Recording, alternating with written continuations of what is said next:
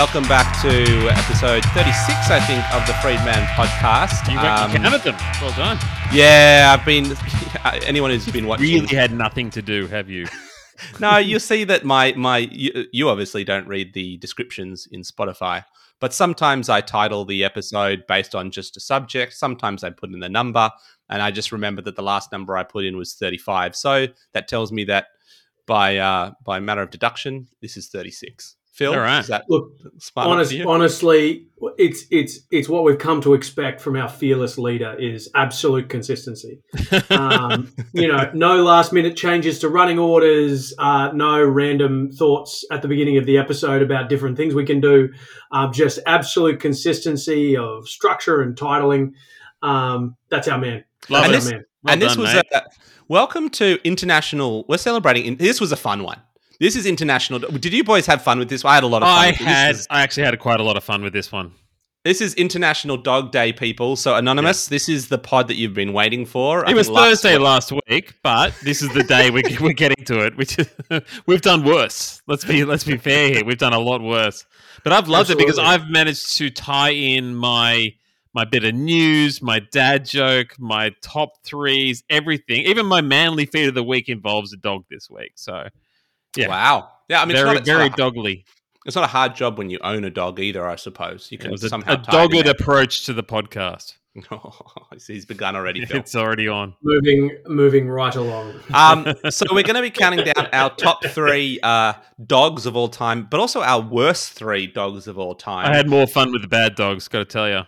So did I. And it's also a very special week because we've got our very first craft beer guest on board. Not that Matt isn't a craft beer man. He of course he is, but actually owner of Bacchus Brewing in Brisbane is joining us on the podcast a little later tonight to talk everything about those special drinks that they've been making. And we're going to be opening up Puppetry of the Peanuts a little later on, which is a pastry stout from those beautiful people. So that's very exciting. It's a big day. Dogs. Look, this is Brisbane. huge. Yeah. Can I just say, considering that for the last 4 or 5 weeks, you and I have consumed around $12,000 worth of Bacchus beer across about 3 cases. And, conservative estimate. No, there is something. Estimate. The fact that we've just adored these beers for the last few weeks, and we've been sort of spreading our wings a little bit, being in lockdown. You can justify a few extra bucks for a really, really good beer. To get him on, I'm so excited about this. I can't wait to have a chat. It's very super cool. And we've got also, we've got our usual segments. We've got You're Fucking Kidding Me coming up. We've got It's a Bad Week to Be. Yeah. We've got Hero of the Week. And it's just I think this is gonna be a great app. Let's rip right into it. Feats of manliness, Phil. I mean, firstly, your can I nominate one feat of manliness for you? Leaving your microphone at work.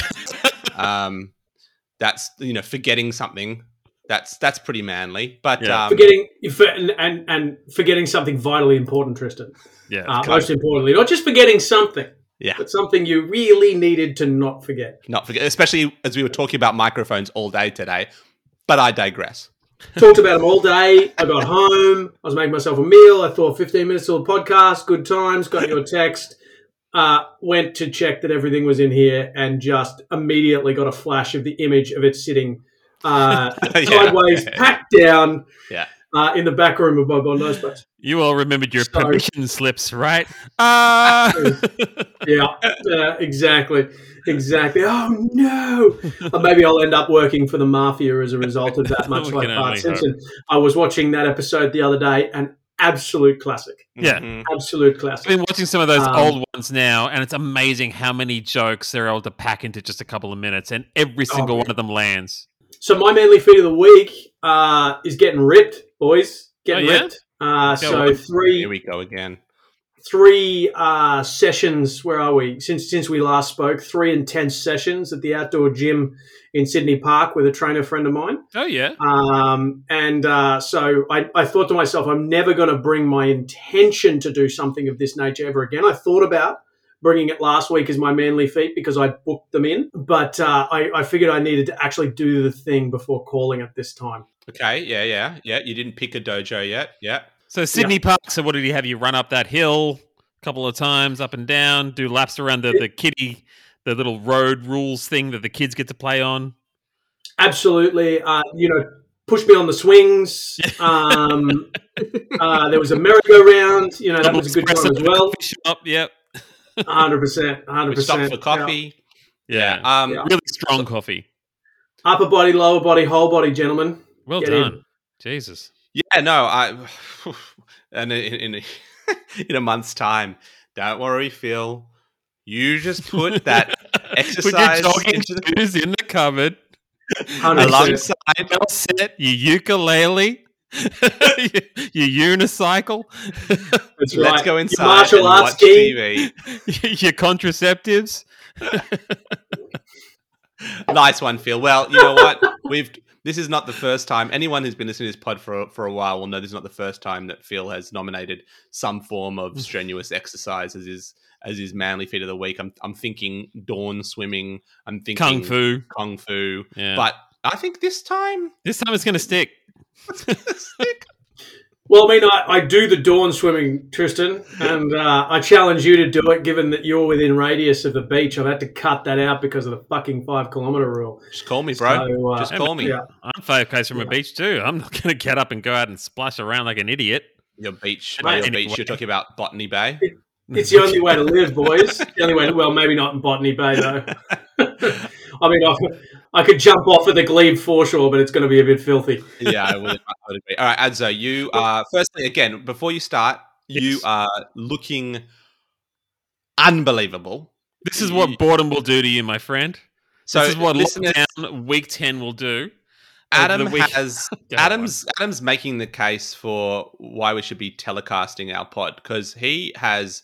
I believe he's coloured his beard. He's trimmed his beard. He's shaved his head clean. He's got his studio light is right above his head, so he looks like he has a halo. That was unplanned. Adonis-like, wouldn't you say, Phil? Look, Tristan, I'm just going to take a screenshot snip of this right now. Yeah, please, because this needs to go on the Twitter. Honestly, we're going to get thousands more followers. Yeah. All of the lady persuasion.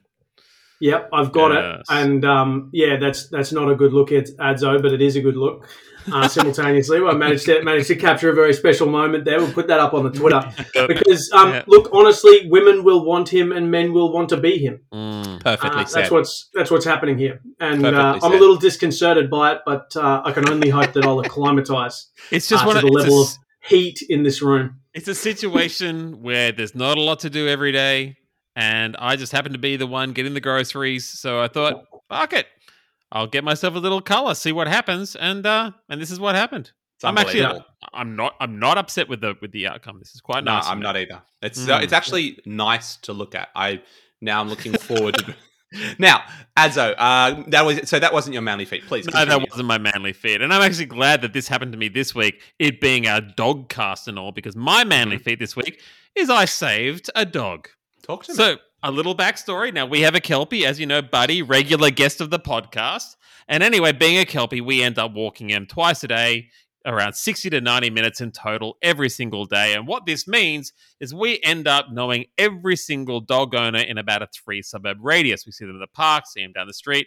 So anyway, I see this one dog, Shiloh, who's this beast of a non-desexed Labrador, suddenly gets loose of his owner and starts bolting towards West Botany Street, which is the busiest road in town.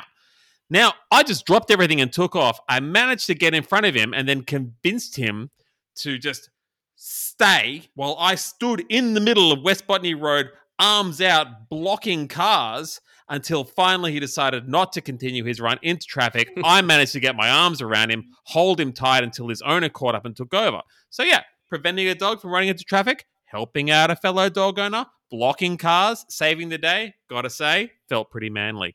That's pretty impressive, champ. Honestly, Adzo, what you're telling me, and with that beautiful extra bit of detail there, is that you saved a big bald Labrador from certain death. Definite certain death. Don't know where you got bald from. That's me.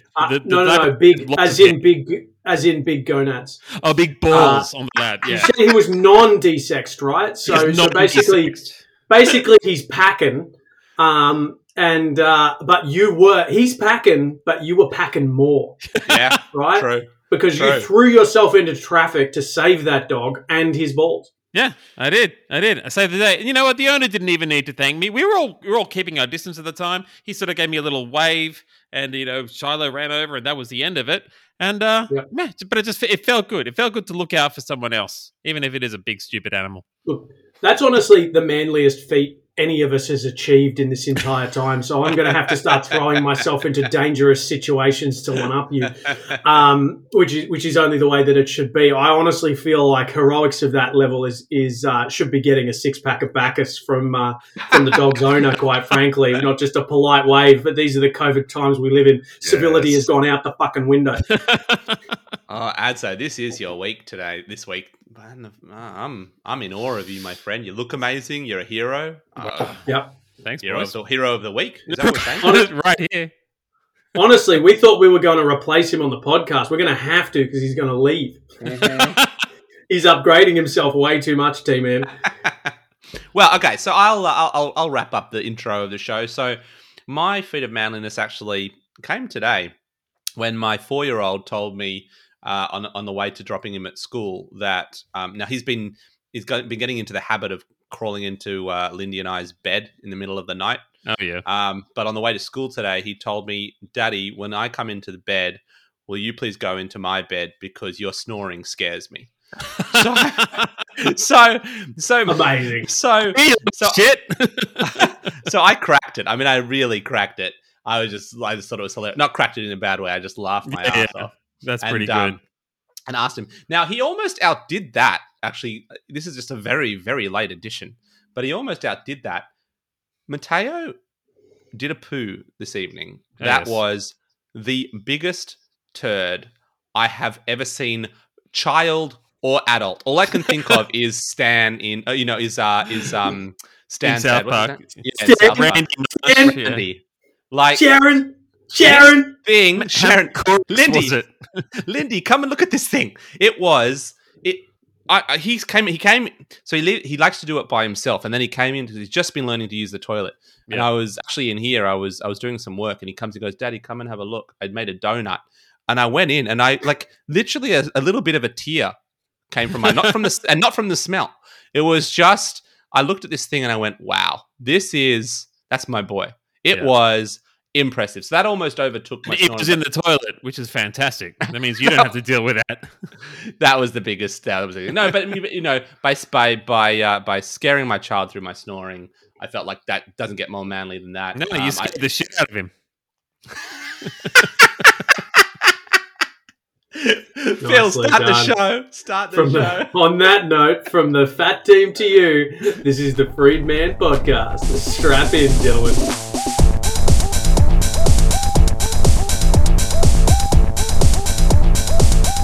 Hero of the week, dad joke of the week. Before we talk to Ross and get into our chats about Bacchus, should I start? Yeah, why not? All right, far away, team. Man. Well, you said I had to wait till this week, so I am waiting till this week, and I thought that I don't want to be too obvious, but man, I got to tell you, the athletes of the Paralympics. Yes. I mean, shit. These guys. All right, here's the downside of these guys being the hero of the week. And well, this is actually why they are the hero of the week, because they make me feel so pathetic. So these are people who have. So I'm actually angry at them. I'm sure that's their intention. These are people who have overcome adversity. They're missing limbs, or they've grown up with severe, disabilities, or they're blind, and here they are competing at an international level. And here I am putting fantasy golf tipping competitions together. I mean, quite honestly, I give them my 0 of the week, actually, for making me feel... No, look, I have to say that I got to say, watching the Paralympics, it's awesome. Reading about some of these sports and... and actually what's truly special about the Paralympics, more so than the Olympics in a way, is watching it with my 7-year-old who is seeing people, and it's funny. Kobe has this very perfected view. Like he gets so upset if there's any imperfections in anything. He really gets really anal about stuff. It's quite funny. So when he sees like someone in a pool missing an arm, or someone came up to me today and said, "Daddy, see this? Her hand is backwards." Or ask me these questions. It's actually such an powerful educational tool, particularly for the youth, to show them that there are imperfections are out there. Well, maybe that's the wrong term. They probably don't see it as that. It's adversity. I think you can call it adversity, which is well and truly being overcome at the moment. And it's incredible. Yeah, it's incredible. So I probably don't need to say much more. I've been watched quite a few rounds of the goal ball. I mean, these guys are blind. Or they're at least partially blind, but they all have to wear the covers over and their eyes, and they play a game based on sound and movement. It's and I think what's also just as awe-inspiring are the if I don't feel belittled about my own achievements in life, I feel guilty about the fact that I'm not doing things like these people who don't necessarily have any disabilities, helping out all these people. I was looking at all of the teams, the staff, helping these gold ball teams. I'm thinking, that's so meaningful. That's so awesome. Yeah. That's where I should be. And then I just go back to playing Nintendo. I should be there, but Mario Golf starts in 15 minutes. I'm just happy that there's some people out there doing that work, and that makes me feel good on the inside. So to the Paralympians of all nations, my hat's off to you. Yeah, look, I just feel like, if we'd been capable of getting them on the pod and they'd been answering their manly feat of the week, it would be like, well, my manly feat of the week was that I lost my legs 3 years ago and I got these implants and now I'm the fastest man alive, running races and winning at the Olympics after that horrific thing happened to me. And I guess you could call that manly. And then you go to the next person and it's like, well, I've dedicated my life to helping handicapped people realize their greatest potential and compete in such things as the Olympics and really support them. And that's my manly feat of the week. And it's like, and what's your manly feat of the week, Phil? Oh, yeah, I worked out 3 times this week, and that's extraordinary for me. The pool's really cold this week, and 100%. It's like, oh, your benchmark just gets completely thrown back into piece of shit territory. So completely thrown back. Look, you guys know that I come from a big table tennis family. Like my cousin was over there playing table tennis in the Olympics. Did you guys? I don't know, Adzo. You haven't mentioned that much over the last 5 weeks or so. But honestly, Ibrahim Hamadou, who's the Egyptian table tennis player, has no arms. And he plays with the bat in his mouth and he throws the ball up with his feet. And he lost his arms at the age of 10 and did not let that slow him down. He just, he plays. He plays any way he can, which is with a bat in his mouth. Unbelievable thing to see. And this guy plays incredible level table tennis. It's phenomenal. So yeah, I get what you mean. I get a cold sore and I'm like, well, I guess I'm not going outside for the next 4 weeks, but this guy's out there making it happen. It's amazing. I often think you hear these stories of, especially at the Olympic level, you hear of, them facing adversity, using that as a challenge to step up to this, new chapter of their lives. And I always think that makes total sense. Like if you're thrown into those conditions, you hear these stories, but then I realize they're very much the exceptions, not the rules. And then I think about if that happened to me, I'd probably look for a quick Deliveroo sponsorship and maybe a Sony PlayStation sponsorship. And it's if I lost the use of my legs and I couldn't do much, I'd be like, all right, well, I guess I just eat and play video games the rest of my life. As opposed to now. So is he your hero of the week nominee, or did you have another one? No. See, come on, Ads, bring it home. Hold your pause, because I found a hero of the week on theme. Dear Lord. And this week it goes out to Cooper, the 6-year-old Great Pyrenees Lab mix who swam through raging floodwaters in Tennessee to where a young autistic boy was desperately holding onto a wall and then stayed with him, battered and injured, until rescuers were able to get to their aid, saving them both. Now, the vet clinic that treated him has dressed him up for his photo. He's wearing a little tie. I'm going to have to put this one up on the Twitter feed. He looks fantastic because he's just such a big, brave boy. And, certainly he's mine, but I'm also kind of hoping he's our hero of the week. Yeah, he's probably front runner at this stage, given the theme. And yet he's front runner, and yet Phil steps up to the penalty spot, taking a long run up. Just you wait, boys. My Phil. hero of the week this week is Jerry fucking Harvey. So I don't know if you saw the news today. Yes, I did see this. Yeah. Old Santa Claus Jerry fucking Harvey has delivered $6 million of JobKeeper money back to the federal government. And doesn't he deserve such a wonderful backslap for that? I mean, never mind the fact that they recorded record profits, and never mind the fact that he was given $22 million. He's given 6 back, which sounds like classic fucking Jerry Harvey negotiating as well. $50? What do you want $100 for? $150 is outrageous. So this is what we're dealing with. So Australia's Santa Claus is my hero of the week. Do you know what's funny about that? Do you know what's funny about that article? I didn't actually click on it, and I didn't know the full detail about. I know we talked about it a few weeks ago, but yes. I didn't know the full. I couldn't remember the full figures. But when I saw the headline saying, Harvey Norman giving back $6 million, straight away I was just like, that doesn't seem like enough. I know that they've been doing that. Just seems like a puff piece somehow. I don't know how the media spun it. Did they spin it in a way that this is terrible? Or did they spin it so that he looked like the hero that he was? Middling. Yeah, middling. Yeah, middling. They didn't go full hero because I don't think they could get away with that. But of course, he does so much advertising. We don't agree with his government fleecing policy, but we do agree with his advertising policy. Absolutely. That's exactly right. And honestly, even as it came out of my mouth, I realised Australian furniture retailers come up all too fucking often in this segment. But they do. These are the times we live in. By the way, Adzo, Nick Scully's having a sale, so you might want to get in on that. Get out. Is it 30% off? They're not closing down, are they? Okay, so let's consider here for a moment. Who do you think would win in a fight between a normal-sized Nick Scully and 50 tiny Jerry Harveys?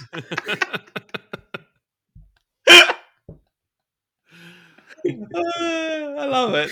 All right. Long-time listeners of the pod will understand the reference of that. If you don't know it, you should be listening to our pod for longer. Shame on you. 100%. 100%. Yeah. All right. To the dog, right? Yeah, we're giving it to the dog. Congratulations, Cooper. We're giving it to the dog, Jerry Harvey. Here, dog. All right. Dad joke of the week. My one's actually not. Mine's not a joke. It's actually true. This is actually terrifying. Yeah. Is it actually more of a story, Tristan? Is that? No, it's not. It's not a story. It's actually true, and this is what was so weird about it. I read that we obviously just had the Olympics, and the North Korean athletes. It's actually quite beautiful. Like everyone thinks like Kim Jong Il or Kim Jong Un is hard-lined. He's actually not true. Like he's quite he comes down on people who don't perform. Yeah. Anyone who fails to win a gold medal in the Olympics, they actually have a chance to win gold medals in the next Paralympic Games if you're a North Korean. Okay. So it's quite amazing. Horrific. That's a horrific joke. Tristan, that is... You're a horrible human being.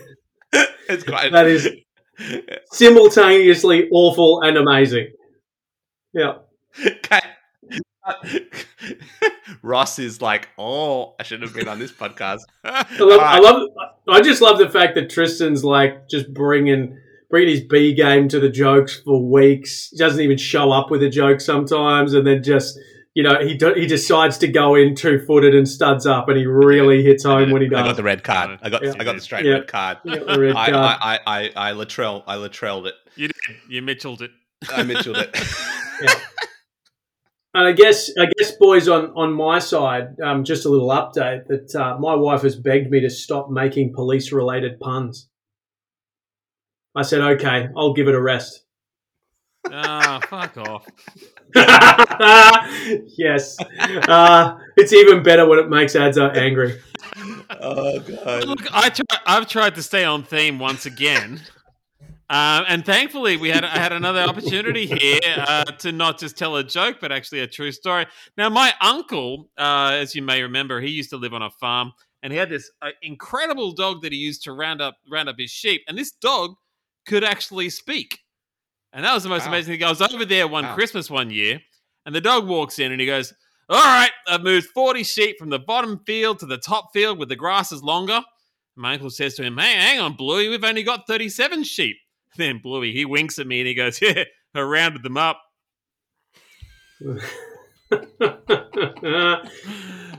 Pretty good, Bluey. You know what kind of breed he was? A Labracadabrador. Oh God, not that again! Not that again.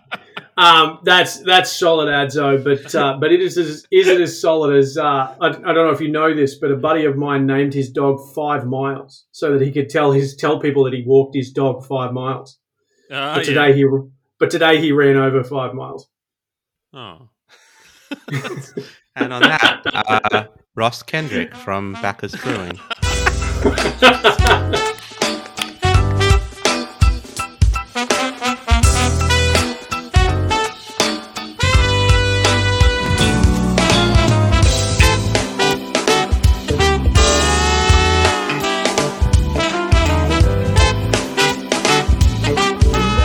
Welcome back. It's a very exciting moment for the pod. We are, Phil, cracking straight into it, huh? Couldn't even wait. Waste no time.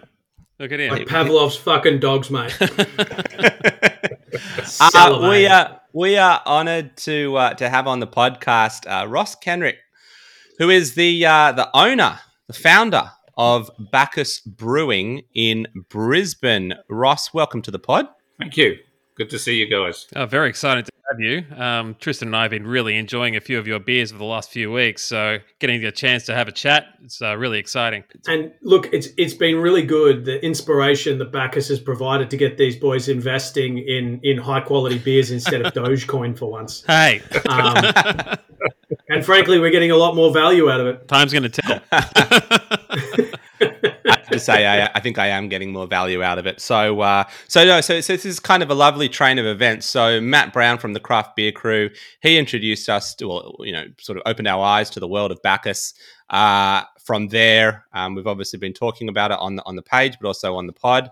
And then, Ross and I, we've connected, and so now we've got you here. So thank you. And talking from a lockdown Sydney. And looking at a very typical Queensland veranda, or what do you call that? Is it a patio? Is that a pool room? Yeah, what is that? No, it's just a patio bar. A patio bar. Yeah, perfect. Conversely, from my child's bedroom. So I'm feeling a little jealous right now.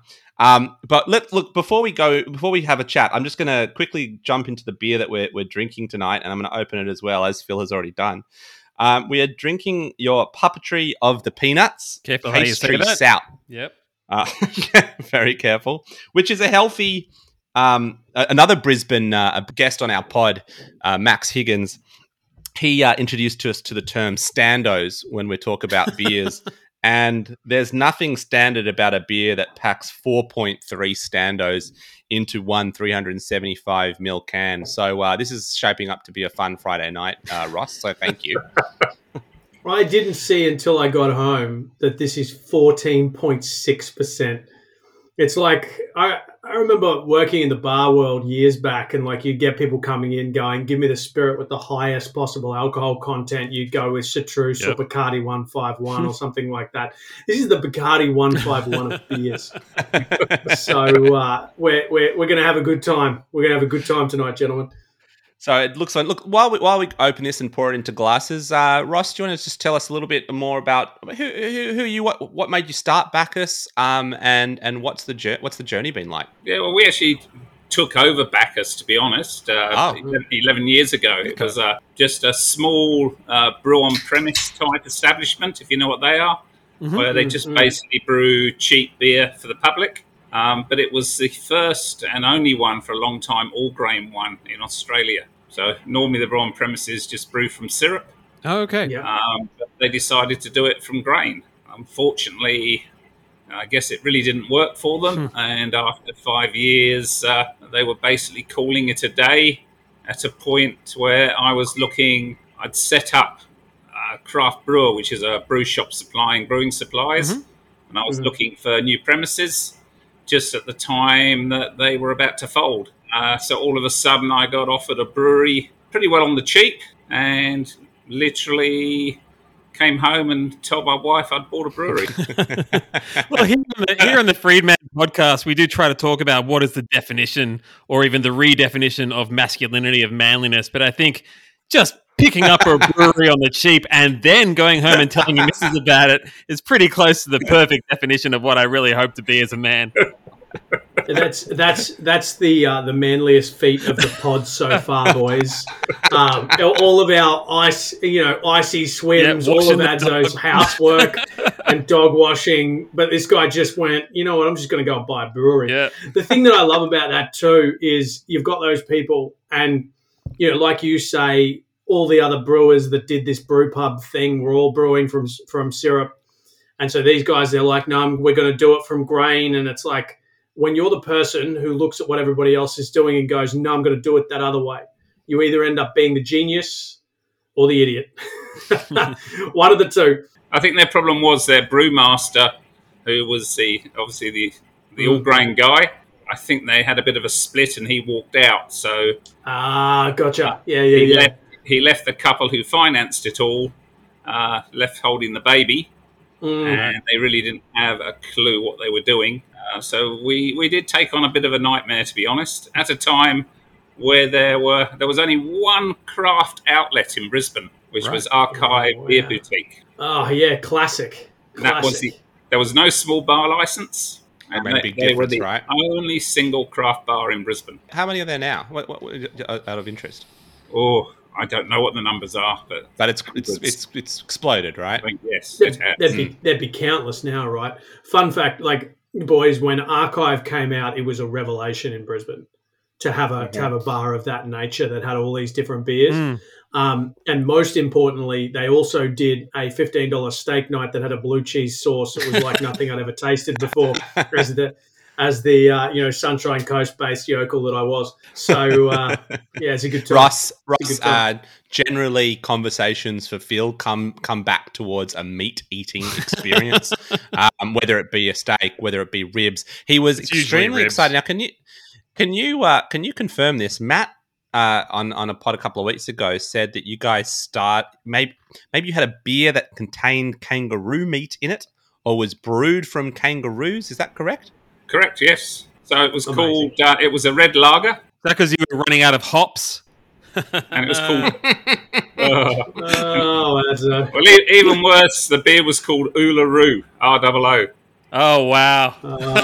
Nice. But it was the colour of Aird's rock, and it's called Uluru. Okay. And was it called a red ale because there was an entire red kangaroo in there? Like, is that... they talk about like the big... Well, we actually used... It's bone dust and all. A company that powders meats. Yeah. Right. Yeah. So it was actually a powdered kangaroo meat. So we've done a few different meat ones. We've done the Pour and 20 meat pie beer. Wow. I can't imagine there's a huge market for powdered meats in the human consumption world, but you've turned it into a drink, and I love it. I'm ready to give it a go. Look, Adzo, you've got to understand in regional Australia, it's not the white lines that you do. It's the meaty ones. But anyway, we're going off on a tangent. So we come back to the founding of Bacchus, and so you've taken over a brewery on the cheap. You've let your missus know after the fact. Hey, I went and bought a brewery. From the phone call to doing the deal was probably only about 2 hours. Wow, fucking hell. Yeah, they say Queenslanders are fast. Yeah. That's impressive, bold. Ross. Yeah. So what was the... Okay, so you've taken over this brewery. You've gone, shit, what have we done? But this is awesome. What were your first beers that you released after you took over? Cool. That's a good question. I would think just probably our American Pale Ale, which is still on tap today. Oh, yeah. Mm-hmm. One of the earliest. Our Queensland Ale, which is our biggest selling beer, was one of the very first beers we did. We brewed it for the Taste of Queensland festival at South Bank. But yeah, I'd have to actually look back to see the very first brews. And probably one of the very first also would have been our Obama IPA. Oh, yeah. Oh, yeah. I saw that. Yeah. Borderline potentially the first black IPA in Australia. There may have been someone before, I'm not sure. But we actually brewed it down at the Wigan Pen just before Bacchus opened. And it was being brewed for Obama's visit to actually be served to him. Fantastic. So it was an interesting one. Richard from the Wigan Pen asked me to come down, and the thing was, as we were brewing it, this is no word of a lie, the news broadcast came out that he had cancelled his trip to Australia while we were actually mashing it in. So you fished the echidna out at that point, did you? You're like, not for you, mate. Get the wombat out of there. It's like the Australian version of pardoning a turkey. And so was it called Bacchus when you bought it, or is that a name that came later? No, it was called Bacchus, and to be honest, I sort of, even though I think it's a really good, strong name, I looked upon it as being a wine name. And from that point of view, I was really looking to rename it, because I didn't really want to. Because it's the god of wine, isn't it? Bacchus is the god of wine?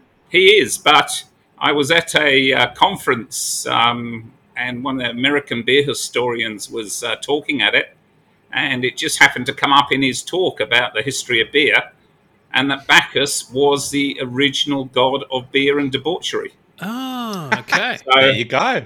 All of a sudden, this name has to stay. Wow. When we were a bit younger, when we'd have a big boozy party, we'd often call it a bacchanalia or a bacchanal, and that was sort of like a nod to Bacchus himself, and it was like getting rowdy, getting boozy, and now here we are. I'm in my 40s, and I've come full circle, and I'm like, can't get enough of it.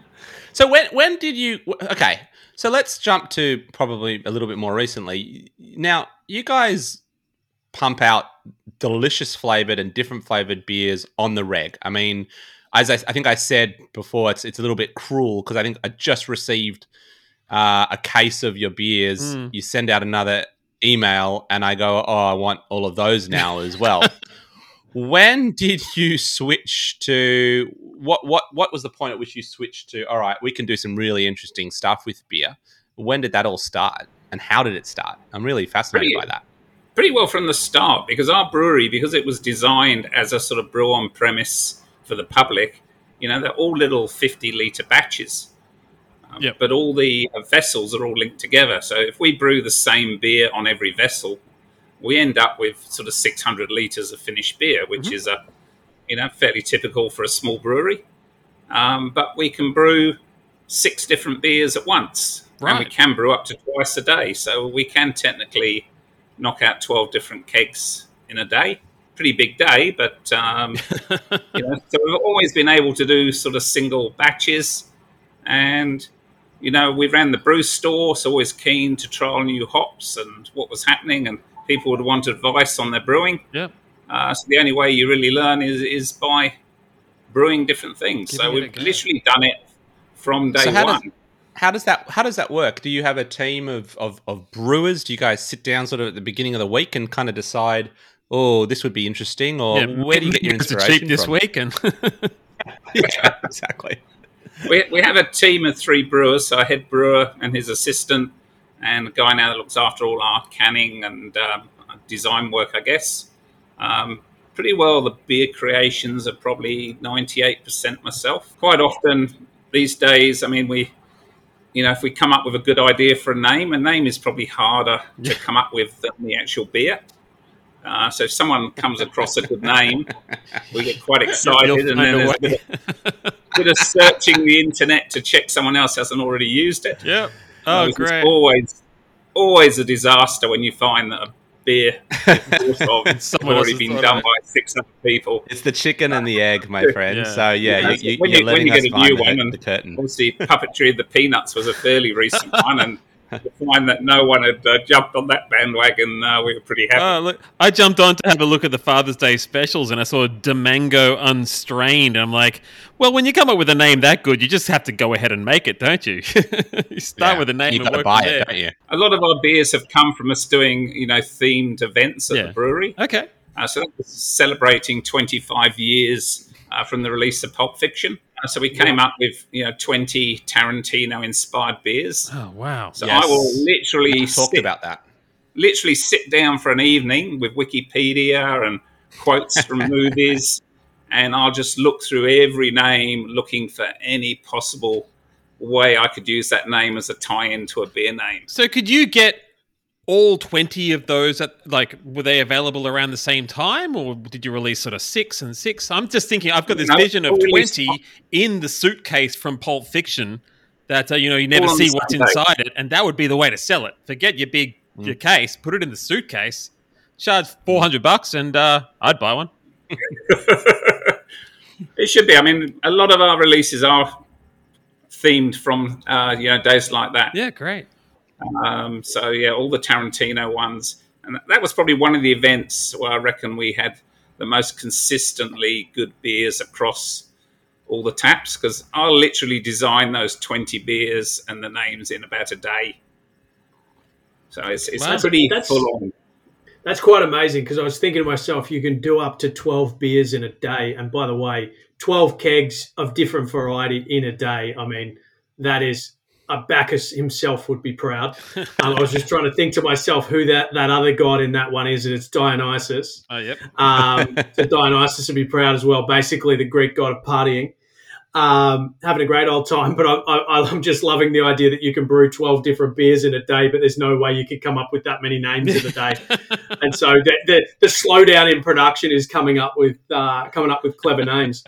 But well done on Puppetry of the Peanuts. It's a great name, and the tagline writes itself. It's Puppetry of the Peanuts. It's great in and around your mouth. And let's just quickly jump back to the beer of this evening.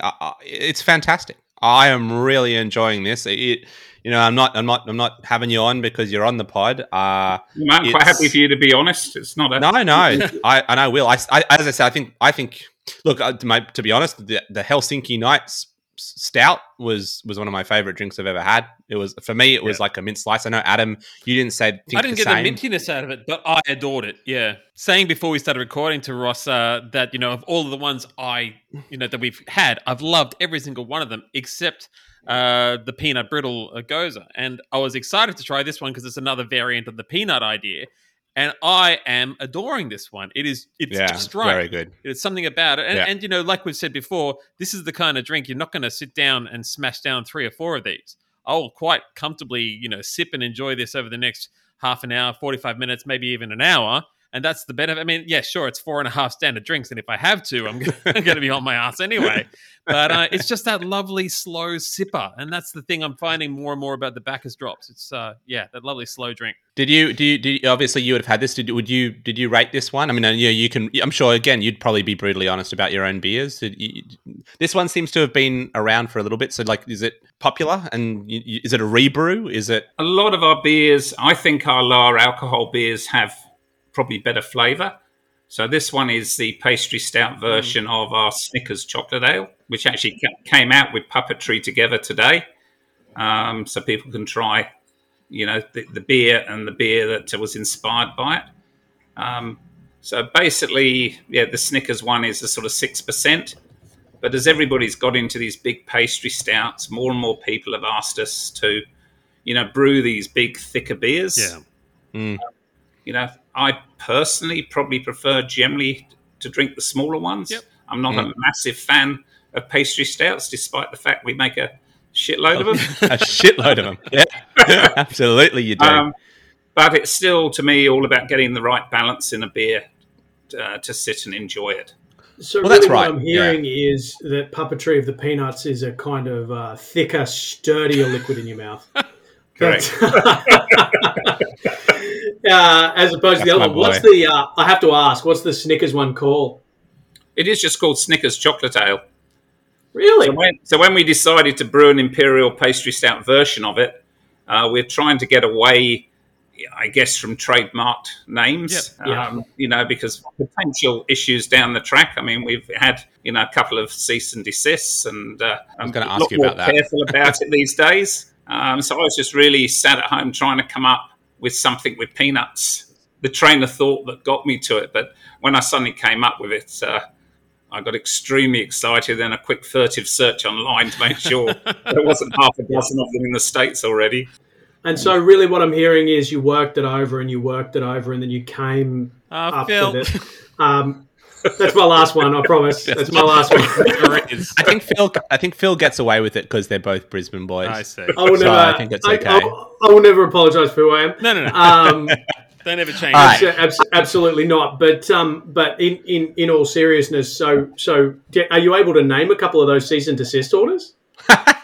This one we had our beer called the Kraken. Oh yeah, like the rum, yeah. Yeah, so they sent us a nice fine and told us to desist. I had a look round. At that time, there were 150 Kraken beers on Untapped from different people around the world. Yeah. And Kraken, I checked the trademarks, and they've trademarked Kraken all around the world, which I never really realised. And basically, they're legal guys. Someone had been employed, basically, I think, to crack down on all the Kraken beers. Maybe that's how they make their money. Just because I've never bought a bottle of Kraken spiced rum, but they're everywhere, so they're making money somehow, and it's just these cease and desists. I just like that they hired a Kraken for a crackdown. It's like Jesus, a crack team of lawyers. There are a few beers where I've that I picked up of yours. There's the Saber Staff Red IPA. It has the little nod to the Darth Maul lightsaber, and there's the Tobler Ale, which I think has the Toblerone, at least a motif in the background logo. Yeah, so I did wonder that. Yeah, Tobler Ale, could be a slightly riskier one, I guess. and our guy who does the artwork couldn't resist in putting the little mountain and what have you on there. Yeah. Does he look at you? Does he go? Hey, Ross, you're telling me that I have no right to just put on a mountain from Switzerland on here? And you're like, I guess. I don't know that it looks like a logo. It's a mountain in Switzerland. The Toblerone one had Toblerone logo. I don't know if you realise actually has the image of a bear in the mountain. Yep. It does, yeah. In the logo. That was our graphics guy. A bit of fun. If you look at our Tobler Ale, he's actually put my head. Oh, I didn't shit! Oh, that's very clever. I need to look at that. Yeah. That's awesome. Dig that up. I'll have to look that up again afterwards. I also awesome. I could feel like the process, like the fact that you're a brewer means that you would get a little bit risky with some of the names, because sober you might not go that far. But by the time you're actually signing off the labels, you're probably about 4 deep on the new beer, and you're like, fuck it. It tastes like a Tobler Ale. Fuck them. I'm doing it. My retainer's all paid up. Let's do this. Well, we set out to mimic the Toblerone. It wasn't a case of making a beer and think, oh, this tastes like Toblerone. Yeah. We actually set out to create Toblerone in a beer. And I reckon that's one of our best specialty beers in recent times. I think the flavours in it are just absolutely nailed. I love it. Well, we had one of those each, didn't we, T-Man? Yeah. It was really, really good. Absolutely we did. Now, Ross, I need to ask you a question. And the boys sort of were like, what the hell are you talking about? Like, is this really something you're going to do?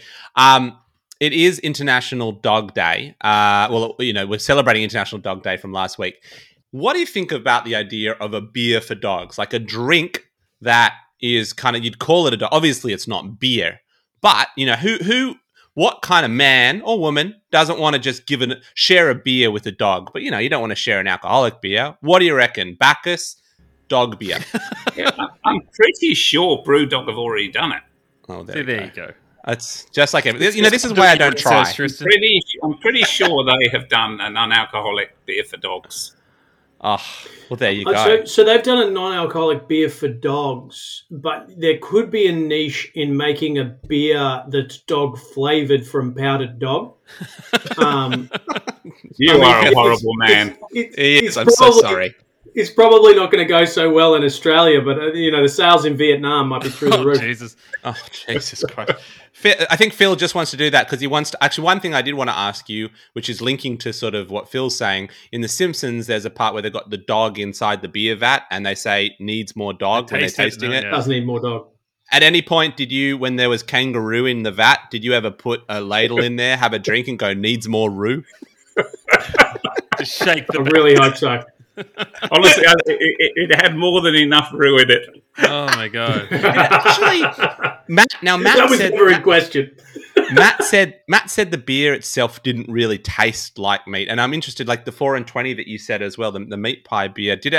Would you say that it had a flavour of meat, or that it tasted umami similar? kind of flavor? Oh, the meat pie one definitely did, because we set out to make a 4 and 20 pie. Okay. Wow. In beer form.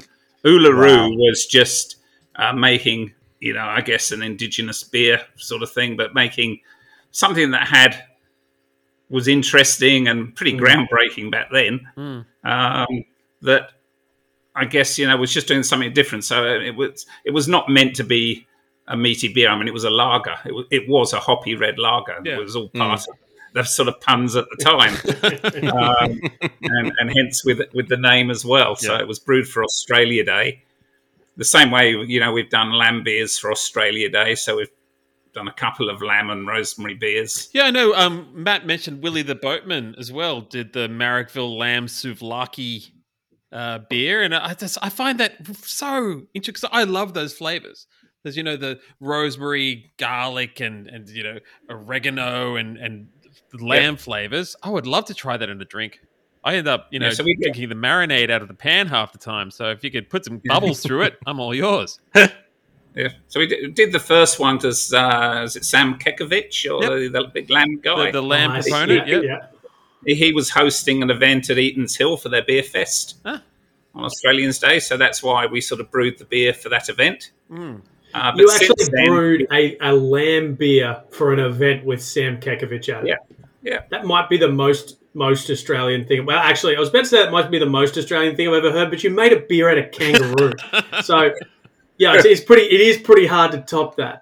I can't get out of my head that the meat pie beer should be served in every stadium in Australia. Because one of the things that really bothers me about stadiums is the fact that there's never enough time at half time to get both food and beer. Yeah. You could cut it down to one line that way. Yeah. What was cool with 4 and 20 is we actually approached 4 and 20 to be able to use their logo. Oh, yeah. Yeah. Because obviously we were really crossing the boundaries. Is that the tomato sauce Australia shape? Is that what Yeah. Uh-huh. And they gave us the all clear, and we were doing it for a charity event, and they sent us up a couple of cartons of gourmet pies to give away as gifts at the event. So they just gave it to us as a one-off. I don't think they wanted it to be an ongoing thing, but they were happy to do it to support the event, which I thought was really, really good of them. If I'm down the shops and I'm choosing between a bottle of Kraken rum, who sent you a cease and desist, and a packet of 4 and 20 pies, who basically said, strap in, I'm getting the pies. I just think there's a huge missed opportunity. I think if you're an operations manager of any major stadium in Australia and you're listening to this and you're thinking, that's a bloody, we could up our consumptions by a million here. By just day test. Oh, my God. And that's the 4 and 20 the bit, yeah. I can't say having a meat pie beer was the favourite beer we've ever. Actually, that's a question I wanted to ask you. It did nail the brief. Ross, that's what I wanted to ask you. Okay, you own a brewery, you make beers. It doesn't have to be a Bacchus beer, what is the best beer you've ever had? Probably my favourite beer is the Abyss by Deschutes. The Abyss. Okay, I'm going to pretend that I'm going to pretend. I don't know what it is. Sort of 13-14% Imperial Stout. Okay. Barrel-aged Imperial Stout. But to me, it's one of the finest beers in the world. And where's it from? Where's Deschutes Brewery? America. That looks mighty tasty. I think we're all desperately Googling it right yeah. I just Googled it up and I'm like, it looks like, I mean, in fairness, in the photos, it looks like a stout basically, but that doesn't, like we say, Pavlov's dogs, it doesn't take much to get me salivating. Well, I had the boys were on, we were recording a pod a few weeks back and I opened it while we were recording and was drinking it. I remember, boys, I had a moment when I had my first ever whiskey barreled Imperial Stout. I'd never had one before. This we're novices. Yeah. And it was from Stockade, and it was. I just had never had anything like that. As I said to the guys, I was having a stout and a port at the same time, but it was just so and it was recommended by my local brewery. I'm in Randwick in Sydney, and my local cellar. And I just was blown away by the flavors of this, and it has made me very interested in these sort of the whiskey and the bourbon barrel aged imperial stouts, and I imagine that the best of the best is probably takes you to another level. It is very different. It's hard to describe if you haven't had one before.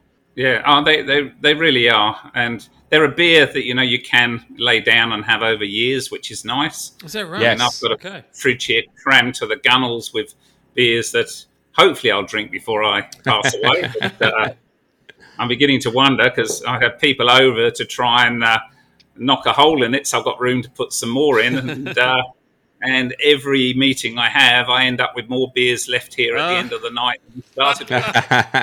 So it doesn't matter how hard we try. It's not a sounds like a nice problem to have. Sound of it.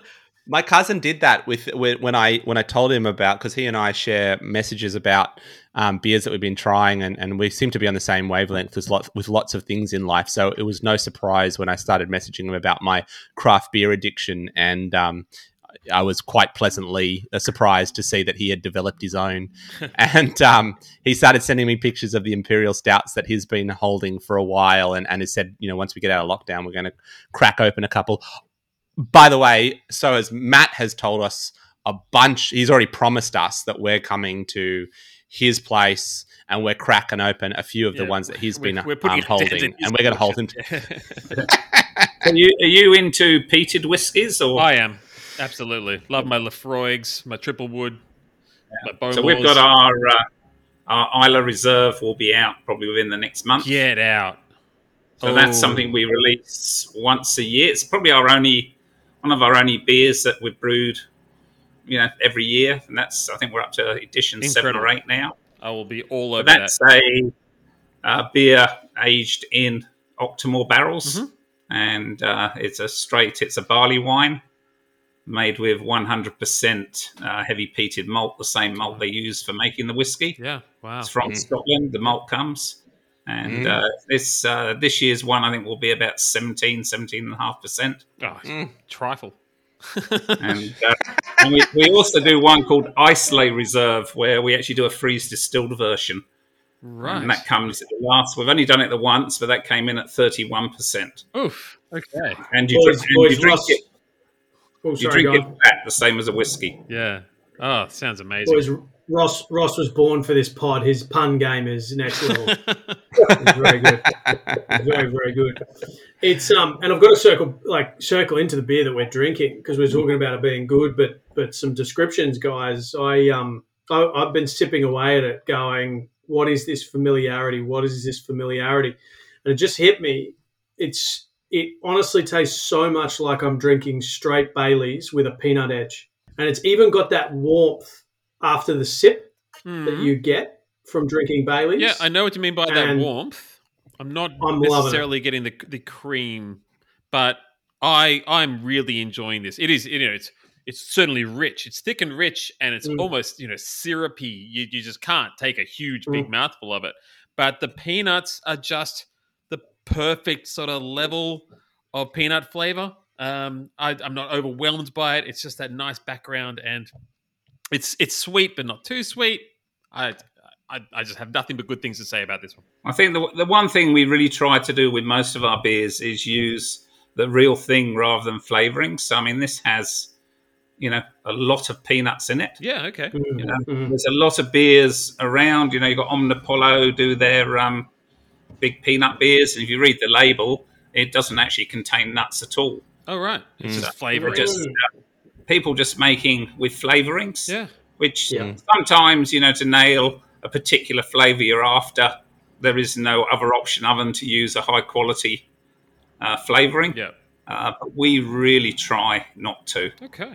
So even like our beer, Sex, Drugs and Rocky Road, which is a Rocky Road beer, everything in there, the cherries, the marshmallows, the nuts, the Turkish delight, everything is in there. There's, it's not a flavouring in the whole brew. Yeah.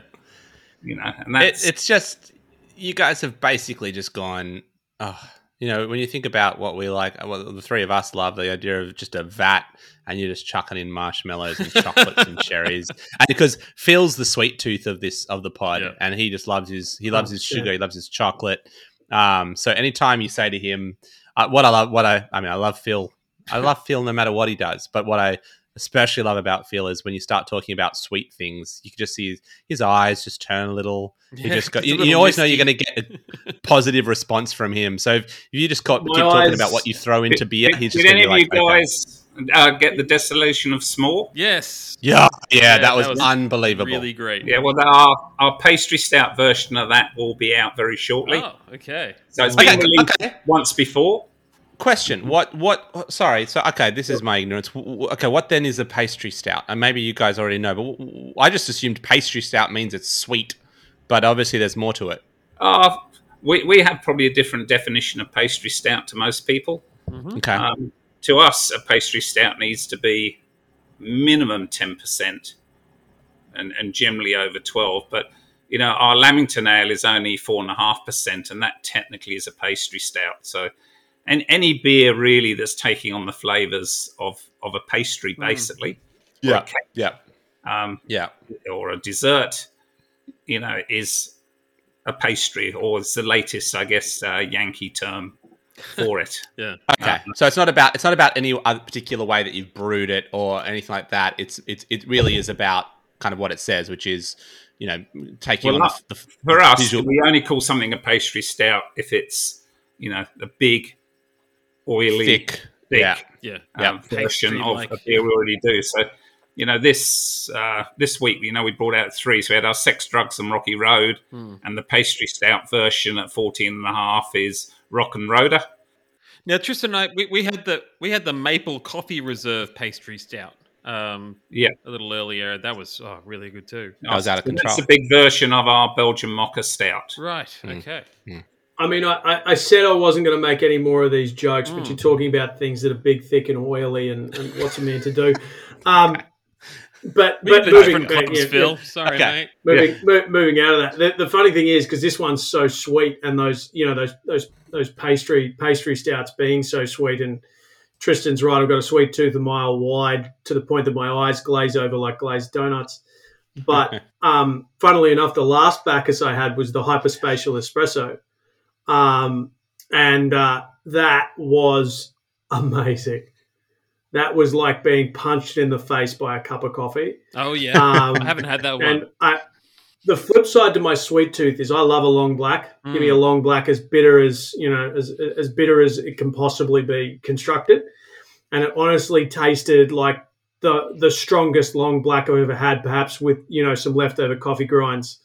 Kind of popped into it as well. I took the first sip and I'm like, this genuinely is like being punched in the face with a cup of coffee, and I'm here for it.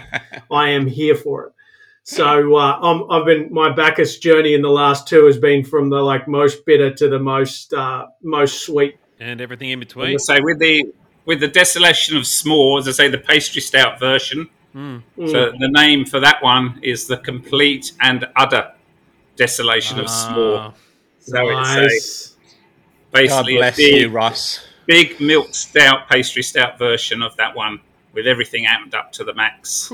God bless extra chili, you, extra smoke, Ross. One thing I will say. That's the end of the pod. One thing I will say I do love, and what I loved about the distillation of s'more, and there was what was the name of that the brewery that I loved, boys? The Mexican hot chocolate stout starts with a B as well.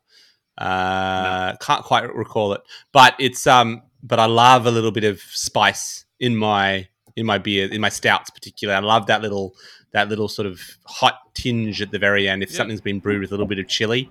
I love it. It's just a little bit different. Listen, we've been chatting a while. We should probably get close to wrapping up. As we're about to rate your beers, but I think you can already tell it's going to be pretty high. I wanted to ask you one quick last question. The glasses. Now, do you find, obviously wine glasses were a big thing for a while, and now I find maybe because everyone was doing it on social media, maybe as I started getting involved with the Facebook page, I noticed everyone pours their hazies and their stouts into a beautiful glass. So I don't really have any proper beer glasses, so I use my wine glasses. Is there any advantage to doing that? Does it release the flavors of the beer? Is it just a preference? What do you think? I mean, a wine glass is really good. I mean, it's designed really the shape of it. You want to be able to swirl your beer. Mm-hmm. So you really want to be able to swirl it around. and get your nose in. So having a glass that tapers in. I like a short stemmed one. Obviously, you're using stemless, which is great. I've been using some of the long stemmed glasses because I got given a couple a beer pack recently. Yep. But honestly, I find the long stem, being honest about my shape here, but if I'm sat in the lounge and I put the beer to my lips, the bottom of the glass can actually hit your stomach.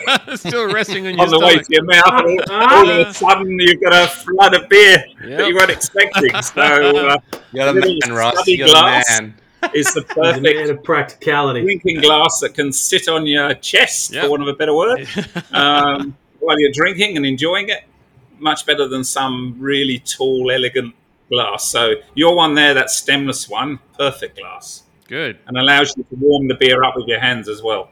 It really is. It's a lovely way, and it really is sort of this movement of, as I said, as Adam was saying before, you can sit down and you can crack into one of these and just sip it over time and consume it like you would a bottle of wine. You could potentially do 2 cans of these. It is one of those things where, when you have a regular beer, you sit down. As Adam's a fan of the Bolter's Captain Sensible. Yeah. One standard drink. Everyone, what you're getting. He doesn't have to think about it. He just goes to the fridge. He takes one. When I go to my fridge and I look at and as I said, I had my Bacchus delivery last week. I kind of got to look at each one and go, it's 9:45. And I do a little quick turn of the can. I go, this looks delicious. Oh, it's 4.3. Am I in the right mindset for this right now? So you do have to do a bit of a double take. Yeah, what did I open the other night at 10:30? And I said, hey, Matt, you said we're going to drink this together. And you're like, It's 4.3%. I can't start that now. I missed the boat. I think it was the Tobler Ale. It was the Tobler Ale. It was, yeah. Yeah, it was. Yeah. You don't mean 4.3%. You mean 4.3 standards. Sorry, yes, 4.3 standards. Yeah, I ended up having to watch the entire movie Arrival just so I could finish that beer at a reasonable pace.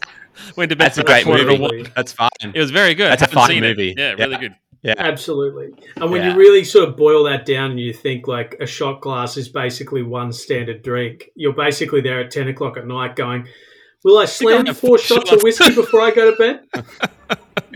Something I sleep really well after 4.5 shots of whiskey. Yeah. You need that half too. Yeah. Something I don't quite understand. I can quite happily crack open 2 or 3 375ml cans and not feel like I'm overdoing it, even if I do, end up falling asleep. But I really struggle to open a 500ml bottle on my own. I feel like I need to be sharing it rather than opening a 500ml Yeah, bottle. I understand that. I'll crack open 2 375ml cans because I want more. Yeah. And suddenly realise I've drunk 50% more. Yeah. Than if I'd opened the 500. So I don't have time to watch an entire movie, but I'll watch 6 episodes of the IT Crowd back to back. And, it's all about those portion control. Because you feel like you can stop at any point. Yeah. All right. Well, Ross, it's been awesome chatting to you. We're gonna rate the beer right now. Well, yeah. Let's quickly before we wrap up. I mean, this is an awesome pastry stout. It's just exactly what and I can tell you, Ross, that when you're in lockdown, something that you Queenslanders aren't too familiar with, when you are in lockdown and it's you're thinking, what am I going to do tonight? And this isn't even necessarily a joke. This is actually quite serious. You go, listen, I'm going to crack open a new beer. I'm going to try something different. I'm going to really savor it, enjoy it. It's actually something really to look forward to. It's true. There's little things that just sort of brighten your night, something to look forward to through the day. That they actually do make a difference. It's funny and it sounds problematic, but it's true. I think they're an excellent beer to have before bed. I mean, I'll tend to normally crack one, about half an hour, 3/4 of an hour before I plan to hit the sack, and I just find it the perfect way to sit and enjoy it and unwind before bed. Big comfy hug. Yeah. So look, I'll start. I'm gonna give it a 4.25 out of 5. That we're rating beards, Ross. So 4.25. I've become surprisingly to my close friends, I've become a stout man. Adam, I don't think you ever would have thought, growing up that I'd ever become a stout man. I was always a stout guy, but now you're taking the ball and running with it. Well, so particularly given you're the tallest person I know, Tristan. I never described you as a stout man, but here we are. All right, Phil. How I know you're liking this.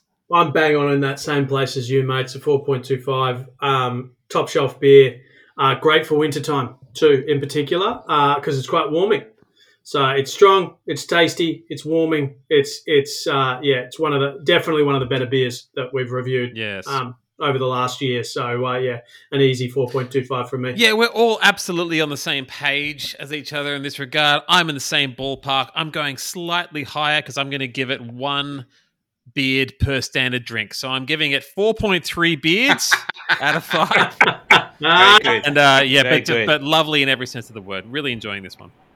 Drinking it faster than I thought I would too. I'm almost done. His price is right at us, Tristan, and fuck him for that. I priced it right at you. Yeah. He prices rice us all the time. Should we ask Ross to rate his own beer? Is that? Yeah, I reckon he's an honest. Where does this one sit in your repertoire, mate? I think that would sit round about the same as you guys have scored it. To be honest, great. Mm.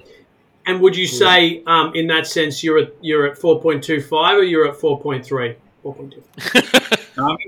I think maybe 4.3. Yes. That balances it out.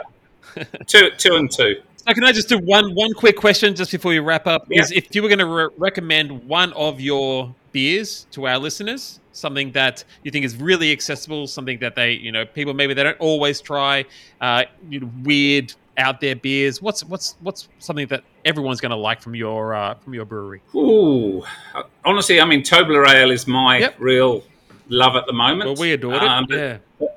The other one that's got me back onto a chocolate that I never ate. So when the wife and I buy chocolates, she will always leave one particular chocolate to the end because she knows I'll never eat them. And that was Turkish Delight. Oh, yeah. But since we made Persian Princess, and I started drinking it and realising how freaking delicious it was, I've revisited the chocolates. And lo and behold, I freaking love them. Yeah. Obviously, my taste has changed over the years. Yeah. So the beer has actually taken me full circle back to the chocolate.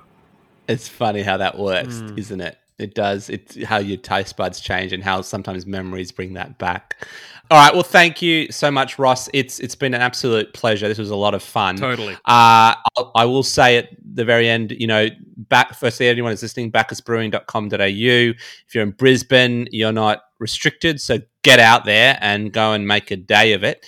I will say Louis barbecue pork ribs, by the way, so check them out. 100%. We ordered for our friends in Brisbane, so they got their deliveries overnight, and it was the next day, and we actually got our deliveries 2 days after we ordered. So well done, because there has been talk of deliveries slowing down from some breweries, but you guys are obviously on top of it. So well done, which is very important. It's when you're in lockdown and you don't get your beers on time, that's very upsetting. But I will say the last thing I'll say is that Bacchus Brewing proudly says, you proudly say on your site, and you feature a dog eating food at your brewery, and you said the Redlands family and dog friendly brewery. It is International Dog Day. It's International Dog Week. So what better guest to have on board than you guys? Bring your dogs over to the brewery. And my last question is do you have a dog, and is your dog your favorite dog, or can you tell us what your favorite dog is of all time? Because we're talking about that in the next segment, or I don't know where it is anymore. Coming up soon. I'm high on peanut stout. I have two Labradoodles, and I don't think I would probably ever want a different dog now. So had a lot of different types, but Labradoodle just hits every mark for me. Well, we have an anonymous sponsor from Brisbane, and he also has 2 Labradoodles. Probably so he'll be very excited to hear that. So shout out to your Labradoodles. I guess we've got to ask the question: which one of the Labradoodles is your favourite? Nora, my dog. There you go. Oh, there you go. It didn't even absolutely doesn't even need thinking about. He can do no wrong. Russ, this has been awesome, mate. Thank you so much for joining us. And it's been a pleasure, guys. I'm glad you enjoyed the beer, and we weren't reviewing the peanut brittle ghost. See you, mate. See you later. See you, mate. Cheers. Bye. 3, 2, 1. Cue the music.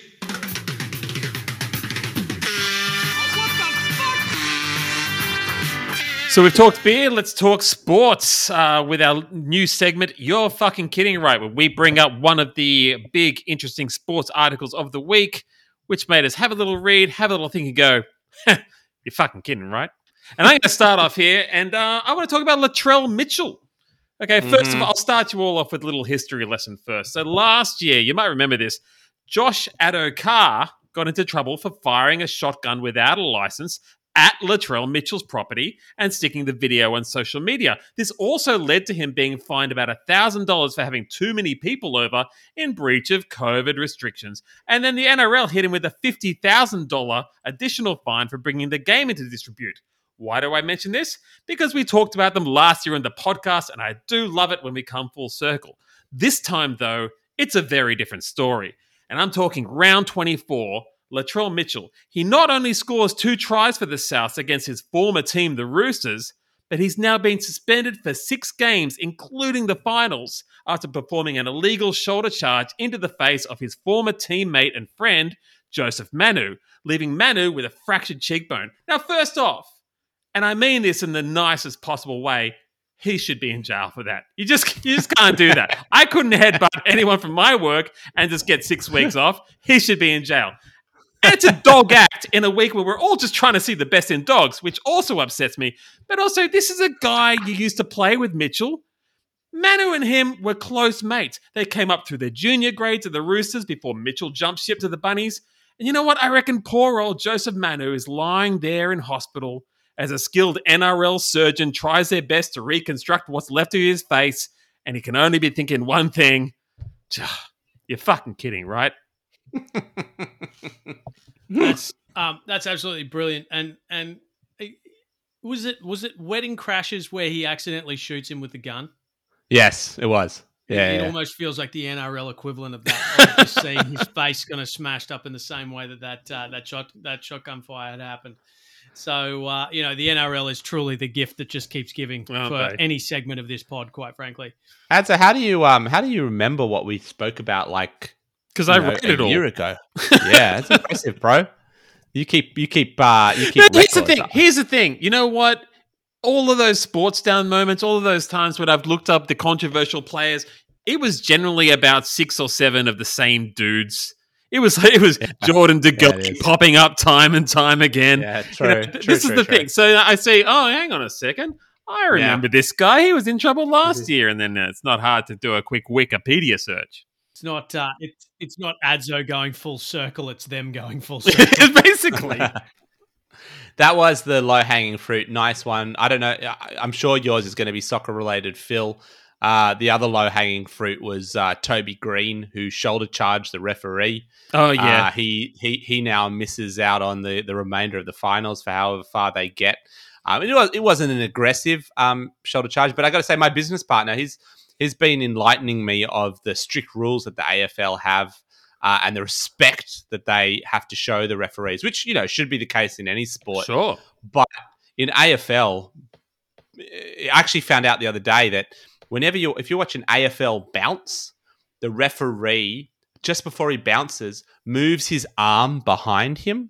And that's to indicate to players where he's going to move back once he's bounced the ball.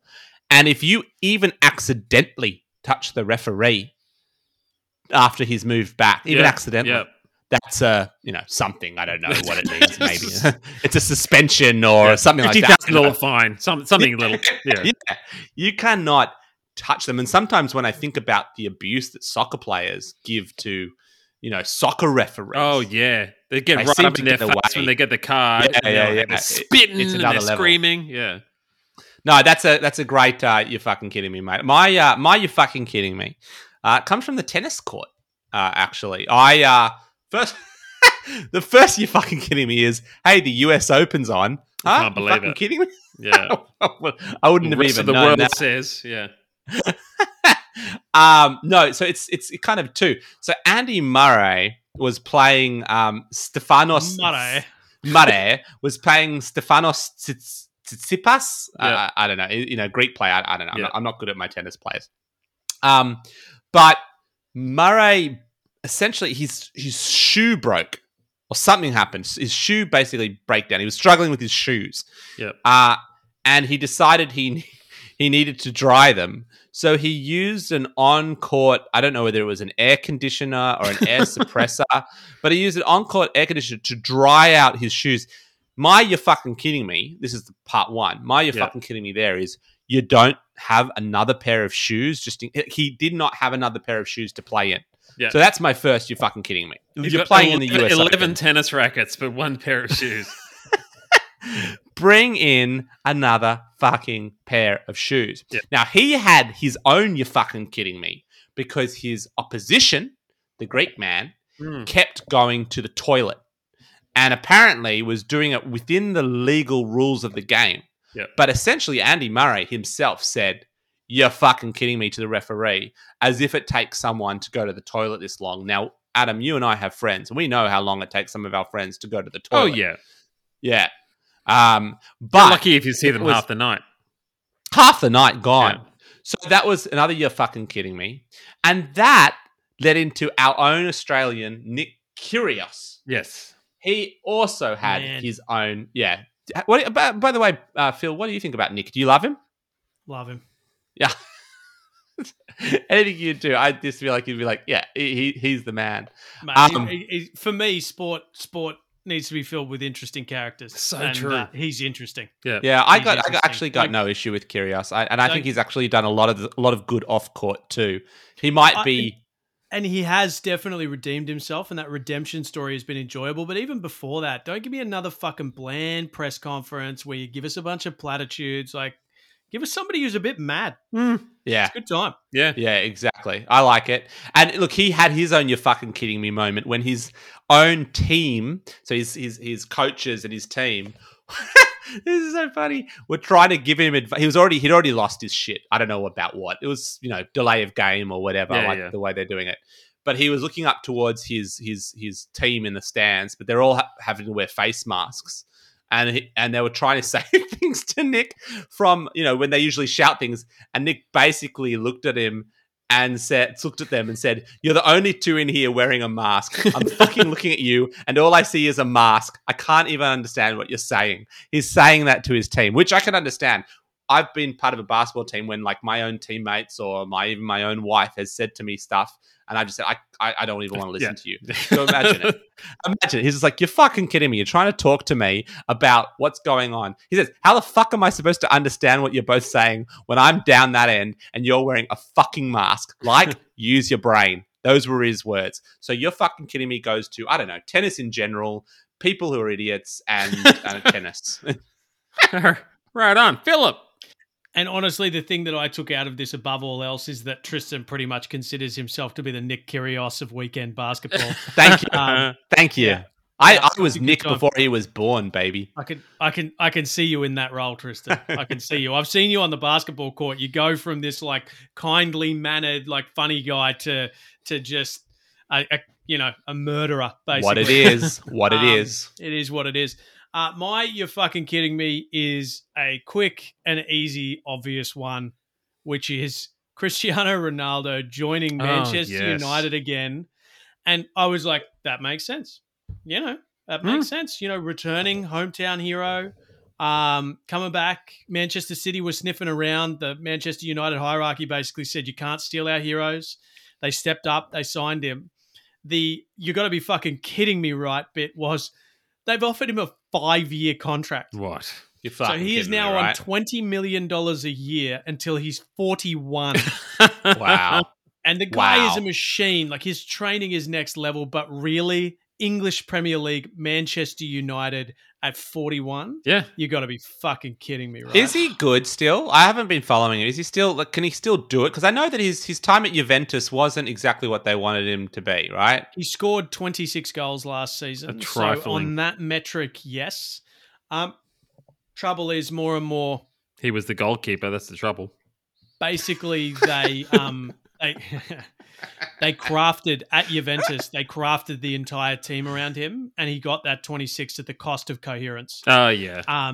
Because you have players like Morata and like other players who are actually really, really good, and rather than going for the goal themselves, they're always looking for Cristiano. So if he goes to United and he can step into a slightly more selfless elder statesman role, this could be really good couple of years for United. If he goes there and they're going to change their entire playing system to play to his strengths and his strengths alone, the guy's 36 now. It's not going to end well in the long run for United. So it's going to be interesting, if nothing else. But when it comes to the scoring touch, oh, fuck me, he's still got it. He's still got it. Did you see the other "you're fucking kidding me" right regarding this transfer, which was he always, Manchester United made billions on Ronaldo number 7 jersey, but there's already a player for Manchester United who's using number 7, and there's a rule in the Premier League that you can't, once the season has started, another player can't take on that number. So even though that player who's got number 7 has already said they'll switch to like another number, apparently the Premier League has to make an exception to the rule, and they're like, so Ronaldo might be playing off like number 21, and they're saying like the cost value of that. This when you think of like a number, that the cost value of that could be worth $1 billion potentially in revenue and sales. Like, it's crazy, and I mean, I totally see the value. I mean, anyone who's got a 7 Ronaldo is going to want to buy a 21. So I don't see why they'd want to stop it. But still, it's just really, it fascinates me, and it makes me go, "You fucking kidding me, right?" Sport is absolutely eating itself, and I can confirm that since that time, the Premier League has indeed made its exception, and Edinson Cavani has given up the number 7 in favour of that one. So the money talks. And has Premier League approved it? I know that he was happy to give it up. Has Premier League approved it? It's already said. So basically, I just had a quick look up, and journalistic institution The Sun is asking the question: what shirt number will Edinson Cavani wear this season after passing the number 7 to Ronaldo? Yeah. So where are we? But that doesn't sound like Premier League sanctioned it yet. That's the only thing. Yeah, there you go. It hasn't said that, but make no mistake, we know they will. It's going to happen. Yeah. It's going to happen. I know. If you ever think you can make a difference, you can't. Well done. Good segment, boys. And well done, Phil, for not going for the low-hanging fruit, which is Arsenal. You're fucking kidding me, right? Which isn't really... they're not really "you're fucking kidding me," right? Because we're kind of almost are expecting it now. Yeah.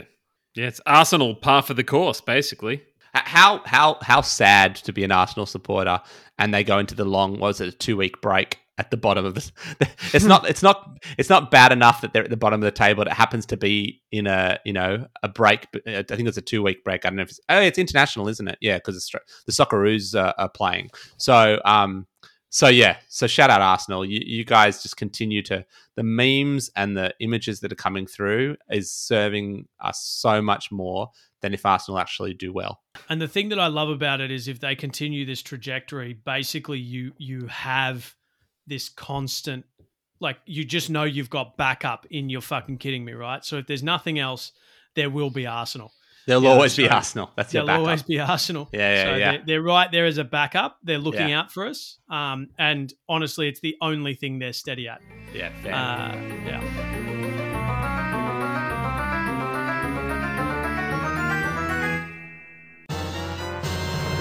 Welcome to It's a Bad Week to Be. I got a couple of messages from listeners saying they really like the revamped, by the way. Oh, yeah. So it just goes to show you when you steal like framework principles from other podcasts. Everyone. No, we made this up ourselves. Open the kimono entirely. I do, because what I want certain podcasts to find out that we're just copying them so that we get traction. You see? Oh, I see. Yeah. Right. All right, it's a bad week to be. Whatever it takes, Friedman. Whatever it takes. I actually don't really get how the internet works. I don't really get how any of this stuff works. So we're just doing I don't think any of us do. Just go viral already. That's all. You don't know what that means, Adam. You say, I noticed something with you. You just say, I'll put it up on the Twitter. You don't know what that means. I did put it up on the Twitter. I put up a photo of those footy players all standing around the flag, and the murderer was there. And do you even follow the Freedman Pod Twitter? What's the address? Do you? Oh my God. Twitter I find very complicated. I don't get it. It's not. You follow about 8 comedians, and then that's all you see, and they help frame your opinion on society. Okay, it's a bad week to be. It's a bad week to be you. Adzo, go. It's a bad week to be conservative parents in the upper Midwest USA, and I'll tell you why. Mm-hmm. So, a judge in Michigan has ordered a couple pay their son $30,441 after they threw out his porn collection. Yes. The judge ruled the parents had no right to throw out his boxes of videos, magazines, and other paraphernalia, and have ordered them to pay him back. Now, first off, I will say the bloke is 43 years old, and maybe at that age, if you want to have 30 grand worth of porn, your parents might just have to accept this is how they raised you. But the man, David Working, lived at his parents' house for 10 months before moving to Indiana, at which point he realized the clunge case was missing. His dad emailed him that frankly, he had done him a big favor getting rid of it all. However, the judge did not agree. And finally, to bring it back on theme, $30K in porn mags, mate, you're a dirty, dirty dog. No, dude. He's already taken over Cooper as hero of the week. I like the dirty dog reference. I know Phil picked that up. I don't know if 100%. Phil was discussed. I loved congratulations. That was awesome. Okay. Phil, did you looked like you were in deep thought there. What were you thinking? You ever had your stash trashed, mate? That's just my face. That's just my face, boys. That was a great pickup, Adzo, and I was sitting there going, you claimed everything this time around had something to do with a dog, and you slammed that home at the last minute, just like one of your all too long fucking jokes. So well done, son. All right. That's really good. So that's really good. How do they determine the value of the porn? Is it based on, obviously we've got NFTs now, and we've got, Beckett, which tells you values of old basketball and football cards and all that kind of stuff. Like, how does that work? I've got to presume it was mostly sentimental value, Tristan. Yeah, so it was just a. Do you know what I mean? Like, he's there going. Surely, it's basically a house full of magazines to be 30,000. But right? when you're valuing the first magazine you ever fapped to at $7,500 because of the sentiment, and it's like you just can't buy this anymore. 100%. 100%. I'm hoping it was actually like 3 or 4 really old, dusty magazines from his youth, and not what I probably assume in reality is about 1,400 different magazines, DVDs, and pieces of rubber and plastic I don't even want to name. Spectacular, dude. And basically a case full of semen, presumably. Let's just call it out. Jesus, please, Phil. Yeah. All right. You know what? It's a bad talking about. Well, it's not really, but it's a bad week to be anal. And what I mean by that is myself. I am a little bit.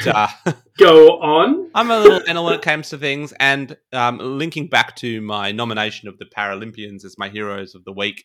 I can't watch the Paralympics without having to know what all the different classes and divisions of the sports are.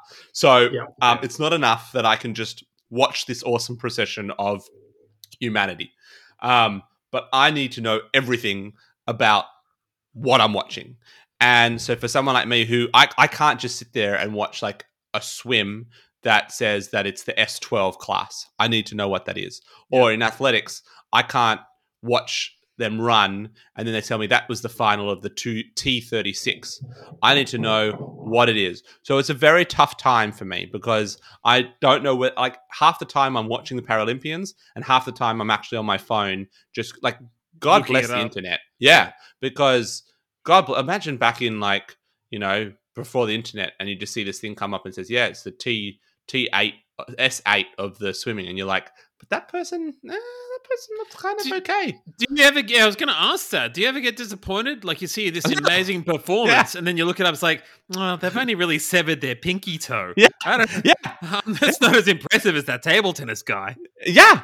There's differences in level. I was watching the weightlifting. My God, it's unbelievable. Say whatever you want because we are absolutely cutting this whole segment out. But please continue.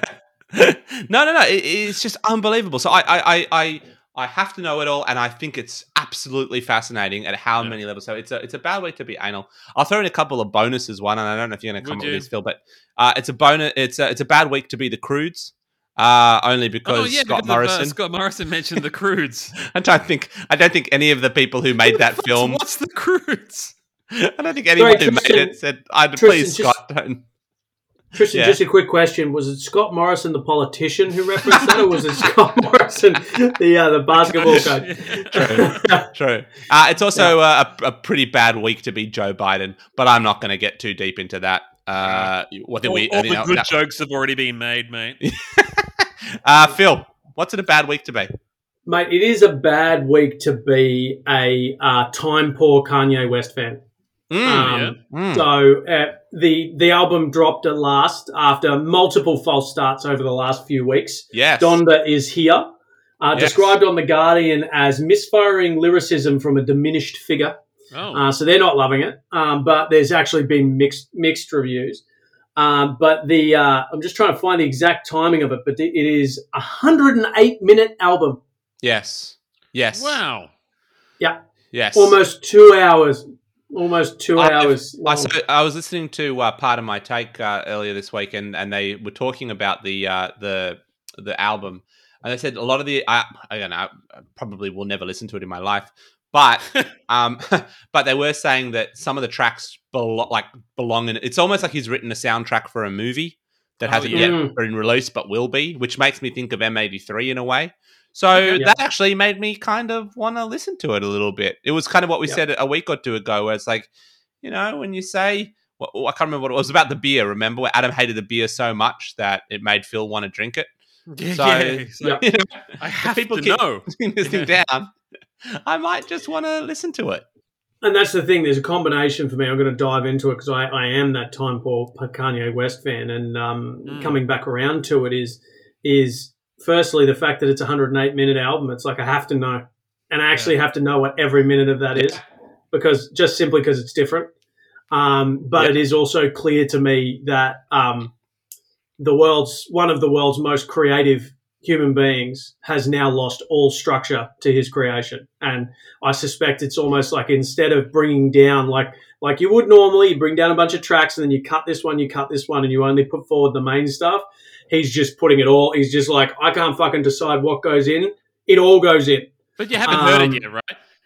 I haven't heard it yet. It could be his masterpiece. He could be like the Scorsese of the music world. I sit down to watch. Blanks. What was that latest Scorsese movie? The one that was on Netflix, The Irishman. Oh yeah, and it went for like 3.5 hours. And it took me like 4 days to watch it. But I accept when I sit down to a Scorsese movie that it's going to run around 2.5 to 3.5 hours, and that's fine. And maybe this is it. In fairness, he's just next leveled his creativity, and he just had that much to say. Yep. I feel like in fairness, you're basically saying maybe he's going to the next level, maybe it's genius, and then you basically reference the most mediocre Scorsese film of them all.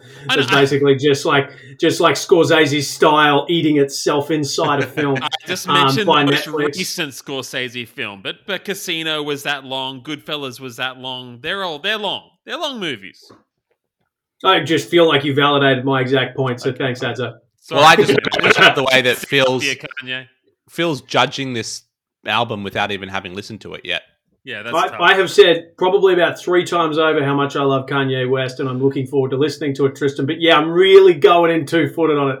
Yeah, really could have fooled me, mate. Yeah.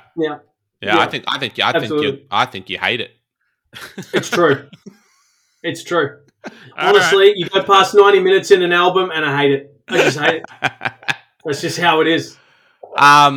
You put me in a corner, boys, I'll just fucking own it. Did Kanye West's craziness over the last few years change your view on him at all? No, it just makes me love him more. Yeah. That's what I love about you, Phil. Yeah. He's him.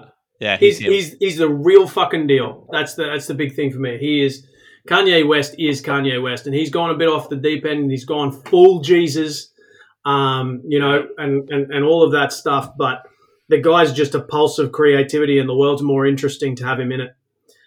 So thumbs up thumbs up for me. But Hey. I may change my mind once I listen to Dondo. We'll see. Hashtag Kanye 2024, right? 100%. Yeah. 100%. Mate, could it be worse than Biden? Yeah, that's true. Oh. All right. Good. It's a bad week to be, guys. I like it. I like it a lot. It's a bad week to be us, really. We're still in lockdown, but whatever. It's a bad week to be if Bacchus Stouts were like cartoon characters that didn't want to be drunk. It would be a bad week to be them. Because I'm currently having the Turkish Delight pastry stout to close out my evening, and it is really lovely. Yeah, it's lovely, isn't it? Yeah. So far, I've just had that one. That one peanut brittle gose, which I didn't like, and everything else has been next level. So yeah, you don't have to suck up to him now, boy. Was the Turkish Delight everything you dreamed it would be, Tristan? I know that one jumped out to you. It's funny. I'm not getting the Turkish Delight. I'm. You know what? I'm getting the Cadbury Turkish Delight flavor from it. I'm not getting like. I'm getting Fry's Turkish Delight. Yes, I'm not getting the. Bought it in Auburn fresh from the. Correct. Place. Yeah. Correct. Which I prefer. It's still nice, but it's sorry, Fry's. I said Cadbury. Fry's Turkish Delight. That's the flavor that's coming out. Not so much the rosé with the icing sugar powdered over it in the squares that you get in the plastic rice puddings. Yeah. Yeah. Exactly. All right, let's move on to our feature segment of the day. It's International Dog Week. This is going to be fun. You want to stick around for this one, kids. This is going to be fun. And I haven't even thought about what music I'm going to put in yet to break up the segment, but there's so many choices. It's going to be honestly, isn't it? If it is anything other than who let the dogs out, Tristan, I'm going to be most upset. I'm not doing Who Let the Dogs Out. That's who let the dogs out? Who let the dogs out? Who let the dogs out? Who let the dogs out? Let the dogs out. We all know you are. This one is one. I reckon we should do this every week.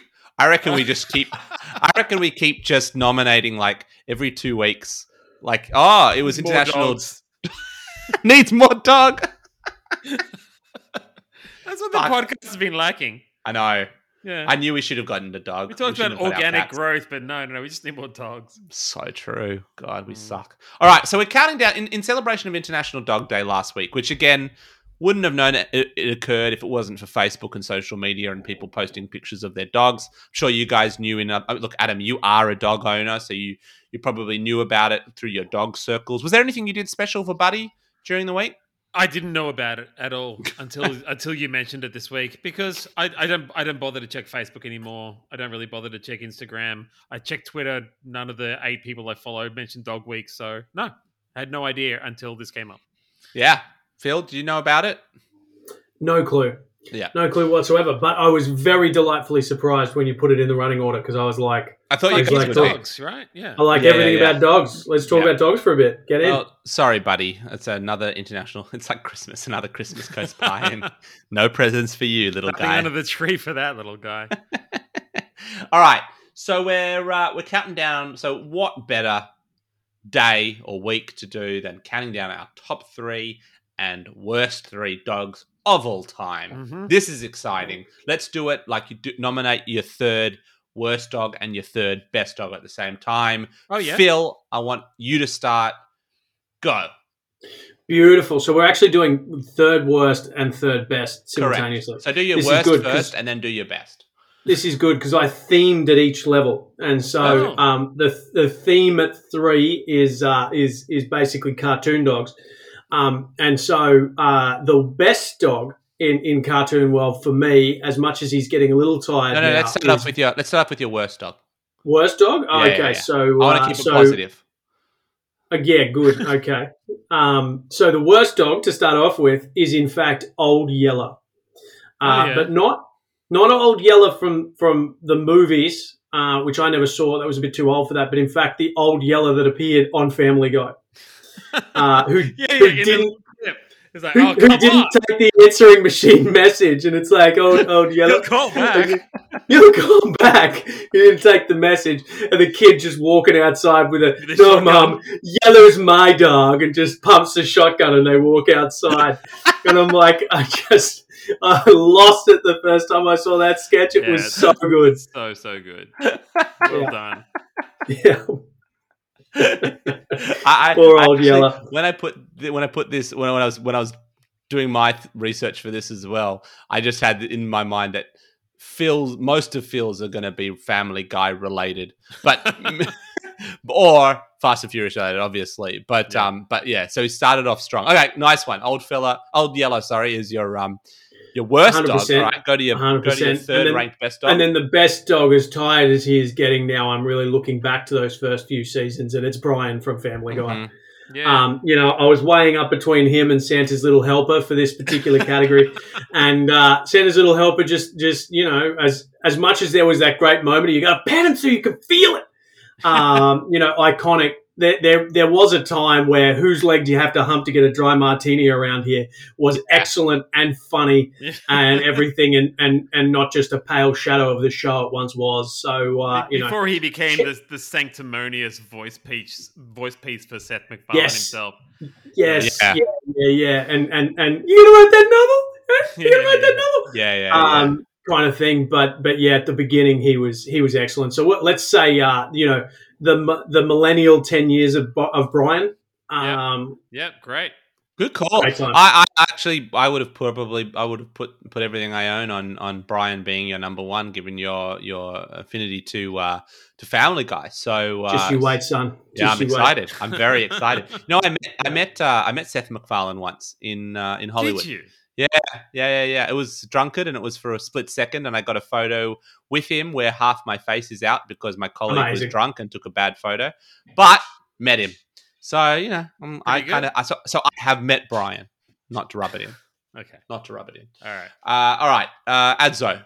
Yes. Okay. So I did the top 3 good dogs and the top 3 bad dogs, and all of mine are from the movies. So that was what I gave myself. Have to be movie dogs, not TV dogs. Movie dogs. So starting with the bad dogs first, because that's where we're going. And I gotta say, I had a lot more fun with the bad dogs. Yeah. There's a lot of really good fun bad dogs. I'm really interested to see if ours cross over. I thought ours might, but anyway, let's see where you go. Well, I'm going to start off, and I'm pretty sure no one else would have picked that. But Gamork, which is the dog/wolf from the Neverending Story, the evil dog that chases down Atreyu. Now, terrifying to the 6-year-old me who watched this movie the first time. It was supposed to be a kids' movie, and yet here he is, this horrific, green-eyed, fanged psychopath. Not to mention, from an uncomfortable philosophical point of view, as a servant of the nothing, he's a nihilist, content with the destruction of the entire universe. Yep. And you know what I say? Say what you want about the tenets of National Socialism, dude. At least it's an ethos. So, Gamork, the dog from Neverending Story, is my number 3 bad dog. And Adam! My number 3 is a little Big Lebowski. Big Lebowski in there as well. It was brilliant. Yeah, sorry, go Phil. Honestly, not only did you go super, super deep with it, but you went full circle from the Neverending Story song from from last week. That's next level stuff, maybe dude. That's what swigs me. But and in terms of good dogs, and okay, I'm going to say Gromit from Wallace and Gromit, and I could probably end it there. Oh, nice! I'm sure everyone is right now nodding, thinking, "Of course, he's in the top 3. He's the perfect counterpoint to the eccentric inventor Wallace, possibly even the brains of the whole operation. He's handy with a cracker. He knows his way around the moon. He's not above a little sabotage when it comes to bringing down an illegal food canning operation. Plus, he outsmarted the serial thief Penguin, and nobody else could say that. So Gromit from Wallace and Gromit, number 3 with a bullet. Solid. Wow. Yeah. Okay. Yes, more to be continued. All right, I'm gonna go. All right, I knew this one was gonna get contentious. No. To be continued. Look. Wallace and Gromit. I have to say, never watched the show, so I wouldn't even be able to tell you about it. But I understand it's big. At least watch the 3 movies. Wrong Trousers, never watched them. Grand Day never Out, watched them. And Close Shave are all amazing. Never watched them. Sorry, never watched them.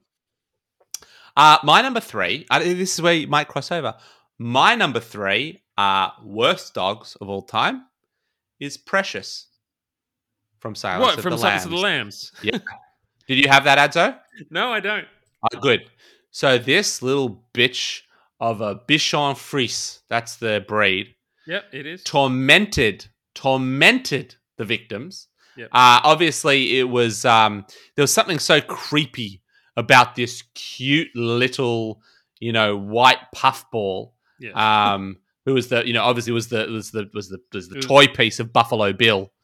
And what was the line? When he held it, the dog in the basket, or no. Yeah. Put the dog in the basket, but the line was it puts the lotion on its skin, or else let's get the hose again. But yeah, she brought the dog down with a bit of dog chicken bone on string. Yeah. And I know that dog didn't commit murders, but I'm not necessarily going to say that dog wasn't cannibalistic. I'm not going to say that dogs didn't eat the skin and the flesh. Yeah. But it doesn't matter about the reasons as why it was, Buffalo Bill's dog. It was still there, and that bitch is evil. So number 3 for me, Precious from Silence of the Lambs. A great pick, and I don't know if you guys can relate to this little bit of movie trivia at all, but Joe Dante's movie The Burbs is one of my absolute favorite horror comedies. You love that, and yeah. Precious from Silence of the Lambs plays the dog Queenie in The Burbs. There you go. And I happen to just know that off the cuff. So Queenie, in fact, is the dog itself. The dog itself. Well, the dog's actual name is Darla. You'll be happy to know. And Darla sadly passed away in 1992, but at the ripe old age of 17 for a dog. That's pretty good. It's pretty good. Died in Thousand Oaks, California. So respect to you, Darla.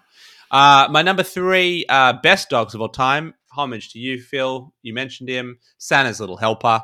Yeah. He was the dog. I didn't have a dog. I never owned a dog, but I felt like The Simpsons obviously was probably the most important show to the 3 of us growing up. And Santa's Little Helper was the dog that had episodes dedicated to him. God, for Adzo and I, who didn't mind a little greyhound track trip from time to time. He was a little greyhound. Yeah. He was the dog that came dead last. He was the Christmas gift. Yeah, he was the inspiration. He was the centerpiece of so many fantastic episodes. The dog itself, he was a piece of shit. Like, he didn't listen to his owners, but he loved his owners, didn't he? He loved the family. He did. And it's funny. As soon as I thought of like any dogs, because I've never owned a dog. So the first thing I thought of, and I'm not making this up, the first thing I thought of when I thought of dogs, awesome dogs, Santa's Little Helper just rocked up in my head. And that just shows you how like influential Santa's Little Helper and The Simpsons have been in my life. So number 3. And honestly, Tristan, Santos El Helper. Tristan, as a testament to Santa's Little Helper, all I heard from you was blah, blah, blah, blah, blah, blah, blah, blah. Exactly. Influential, blah, blah. Exactly. All right, Phil. Beautiful. So moving on to category number 2, which is dogs in real life. And so the worst dog in real life is that dog that chased me on my bike when I was 10. This is, as a young lad on Bribey Island, I would be getting around on my bike all the time. This was the way of things. And I was wandering along in a new suburb. We just moved to Banksia Beach. And I was heading along a nice long straight stretch of road, just chilling out, really just enjoying wind in my hair. And this dog came absolutely fucking legging it from behind the bushes of one house and was just going for my ankles. And no matter how fast I kept going, that thing just kept speeding up and speeding up. I finally got away and it gave up chase, but that dog appeared in my nightmares for at least 2 years after that. It was like just came out of that yard like a hound out of fucking hell. Jesus. So, the worst, the absolute worst. That's hilarious, dude. Yeah, I get it. And fuck that dog. And if you're listening, dog. We're after you, buddy. We're 100%. After you. I mean, that dog's been dead for a long time, but yes. By now, but Yes. You don't know that. You don't know what happens after we die. We might face that dog again. That dog might be listening.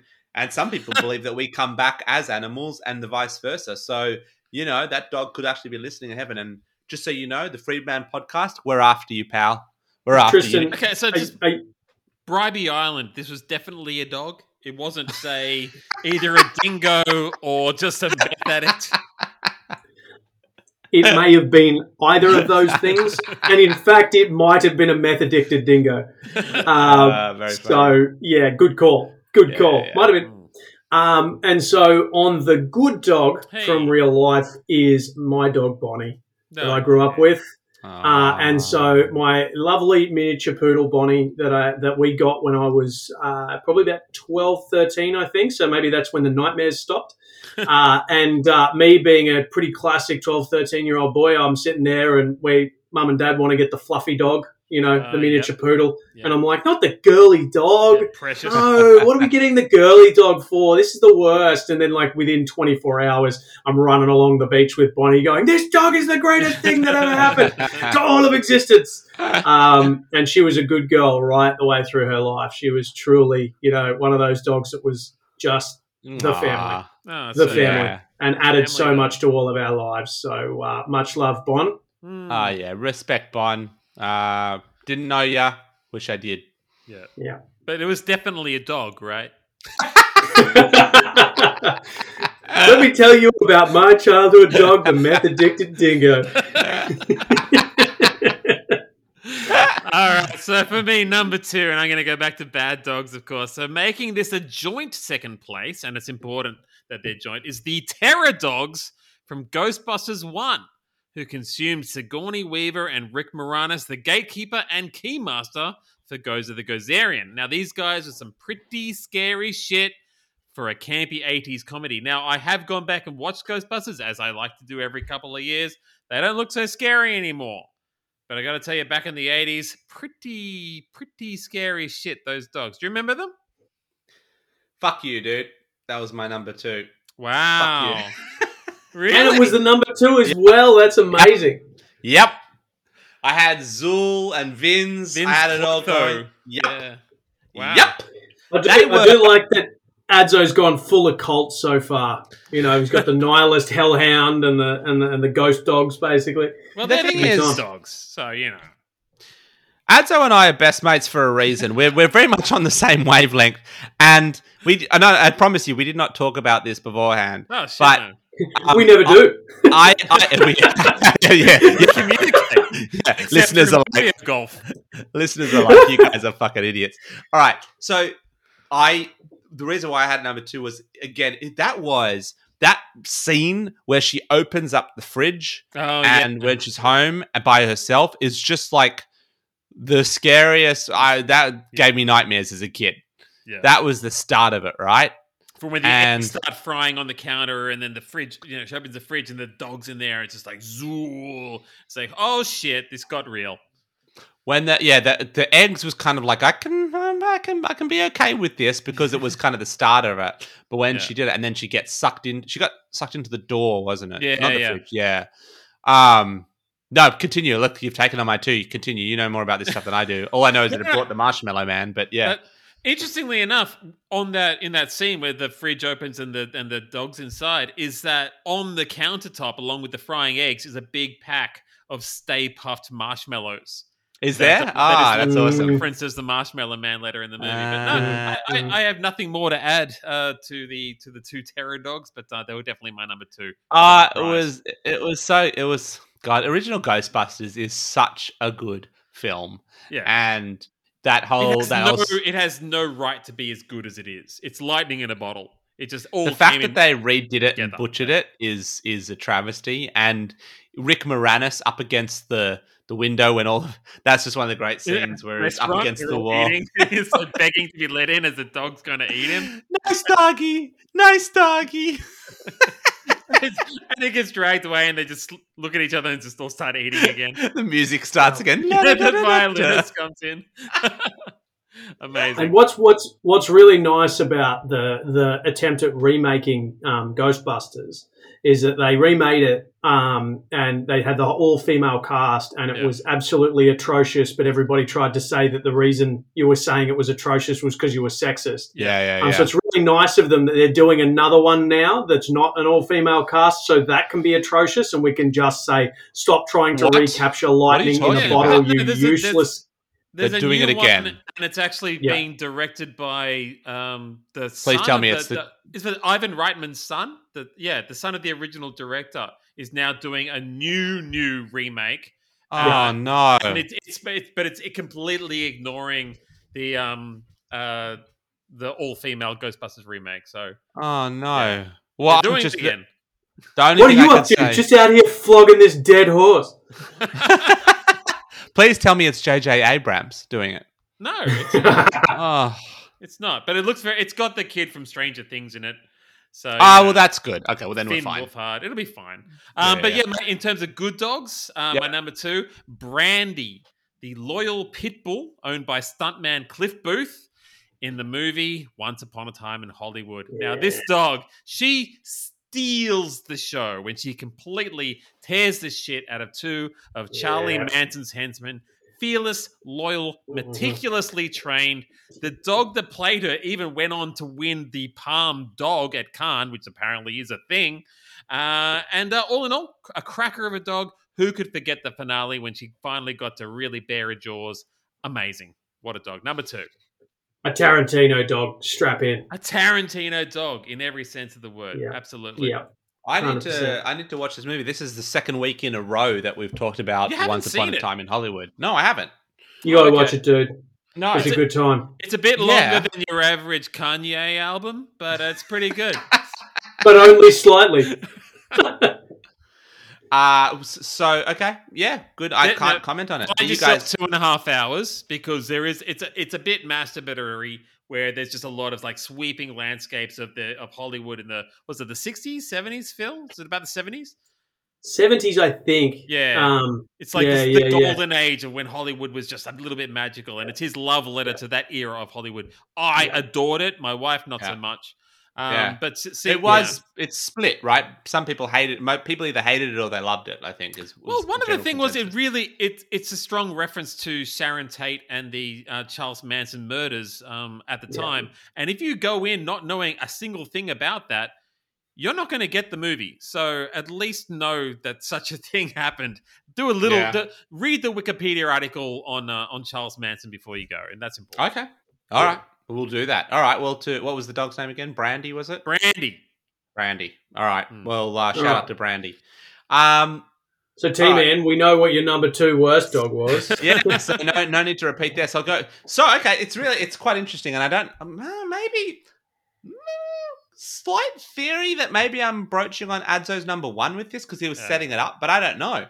But my number 2, which links back to Adzo's number 3, worst dog, which was what was the name of the dog? Gamork, yeah. Yeah. So my number 2 good dog is Falcor, the dragon white dog in the Never-Ending Story, linking it back to Adzo's reference, linking it back to last week's pod, which was the book we never mentioned.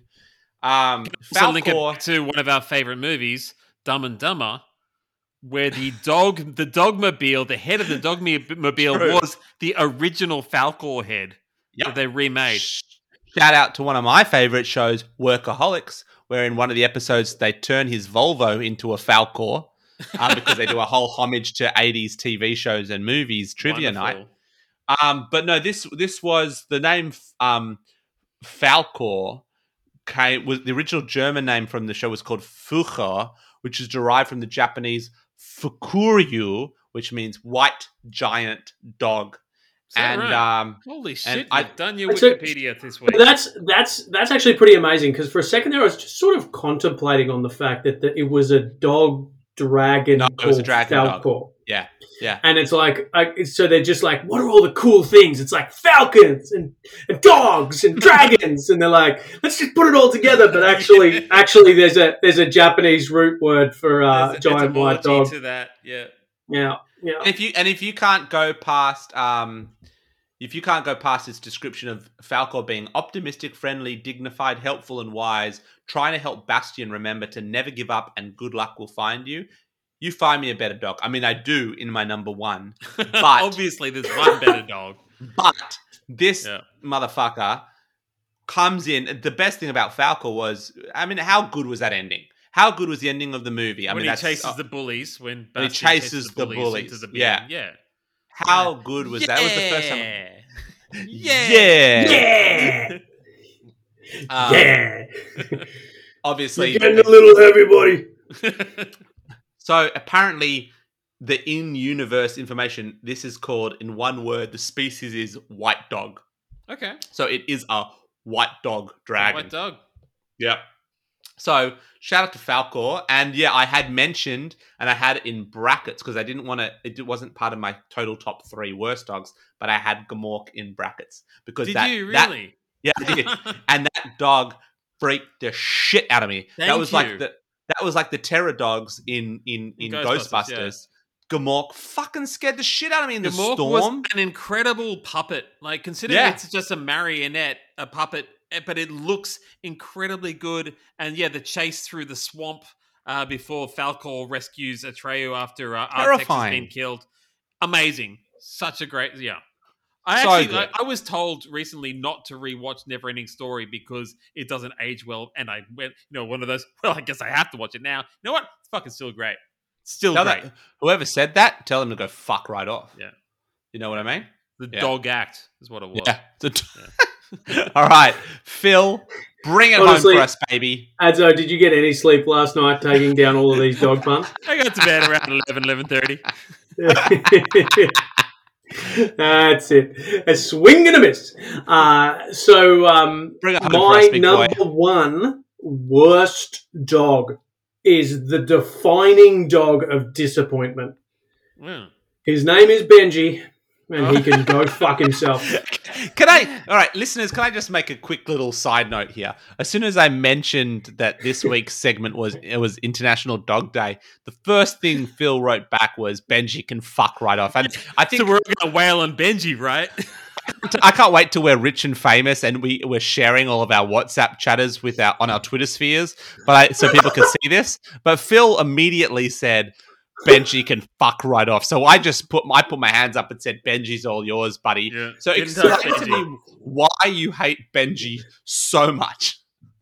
Okay. All right, this is going to get personal, boys. It's 2008. This is going to get personal. So I was a young man. I went to the video store, and I was a fan of many dog-related movies.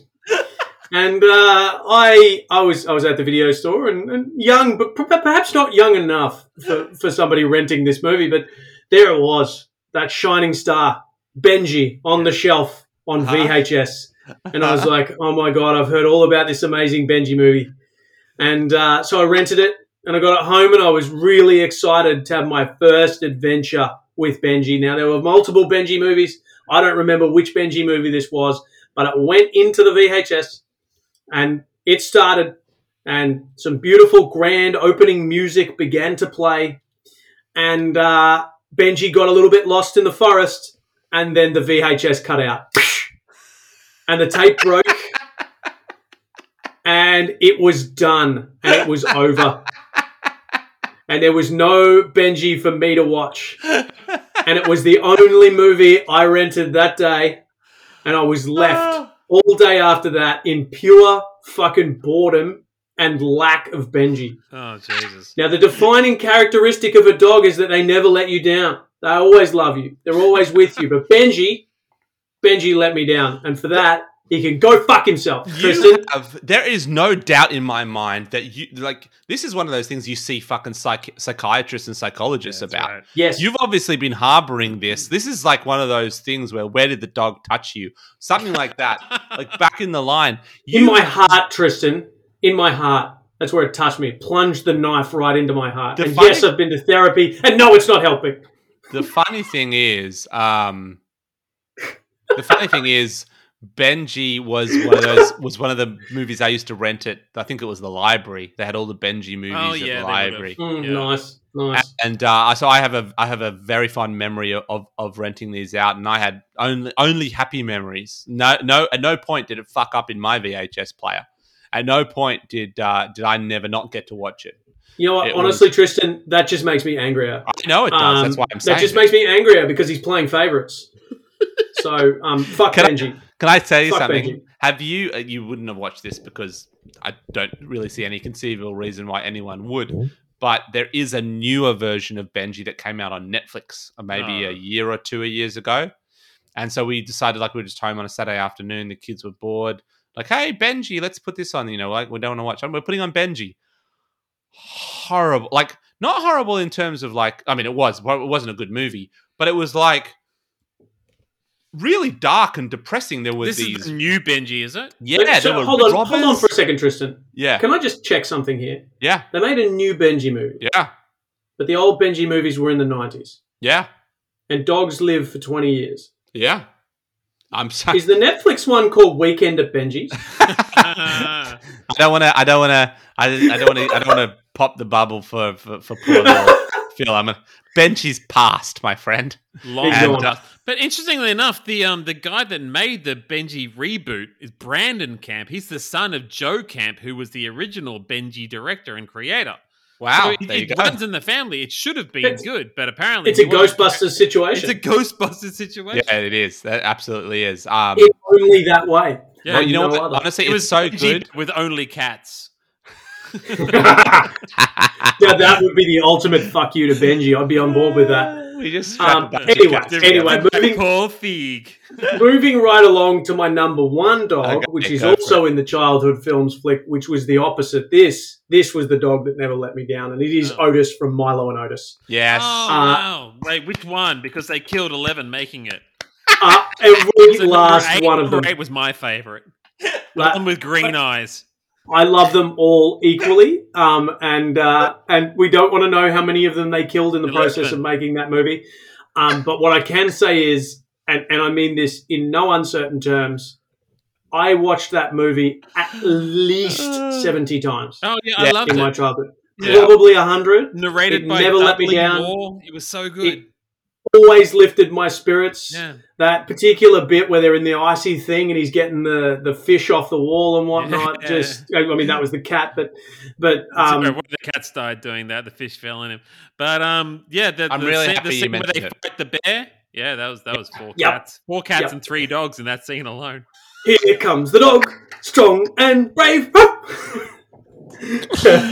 I'm loving this conversation. He falls in the hole. And then he falls in the hole. It was amazing. I'm loving the fact that Phil's just in this, this childhood dream of love and affinity, and Adam's just counting how many animals died in those. It's a great combo. Wikipedia how many animals died in the creation of Milo and Otis, because it was more than a couple. Was Milo and Otis the reason why they had to create that whole clause, no animals were harmed in the making of this movie? I wonder if that's what started it off. So yeah, nice pick, Phil. I like it. Look, I loved that movie, and I hang shit on it now, obviously, but it was a different time, an innocent time when I first watched it, and I would have watched. There were parts of that movie that was so cute. I would immediately stop the tape, rewind it, 45 seconds, and watch it again because it was just that good. So yeah, absolutely. And a lot of people don't know this, but there was actually a sequel to Milo and Otis called All Dogs Go to Heaven. Actually, that was a Benji franchise, my friend. I think they're all dead now, dude. That was just a joke about Adzo talking about all the dead dogs going to heaven. Let's not invoke Benji again. Thank you very much. At least they all die in the end. It wasn't just fuck Benji. The stars of Milo and Otis. Is it me? I'm going to wrap it up with my bad dogs, and I'm going to go starting off with the bad dogs. The granddaddy of them all. I'm talking Cujo. The tragic tale of a once gentle St. Bernard who copped a hot dose of the Rays and then just started fucking shit up.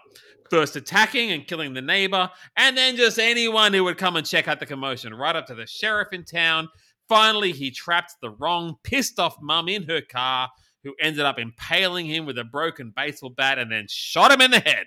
A tragic end for man's best friend. Cujo, in many ways, you're a bad dog, but you got a special place in my heart. Is this something we watched, Adzo? No, I don't think you and I have ever watched Cujo. Cujo's like a really old movie. It's based on a very old Stephen King book. Yeah. It might have been, no, it was a book, wasn't a short story. I think it was an 80s kind of movie. Big St. Bernard. The book differs from the movie a little bit. It's a bit darker, but big dog kills a bunch of people. Everyone has a few laughs. It's great. It sounds like a very similar storyline to the Sandlot kids and the dog that keeps stealing all the balls. Actually, I seem to recall it getting impaled and shot in the face. Anyway. What's your... Okay, that brings up a slight little segue. I was interested in your take, Adzo, on Pet Sematary and any of the dogs that... speaking of Stephen King. And the new one? I don't think I've actually watched any of them. But I got to tell you, not a lot of dogs in Pet Sematary. There's a cat. Okay. Yeah. They bury the dead cat, and the cat comes back to life, and the cat's all like mean and shit.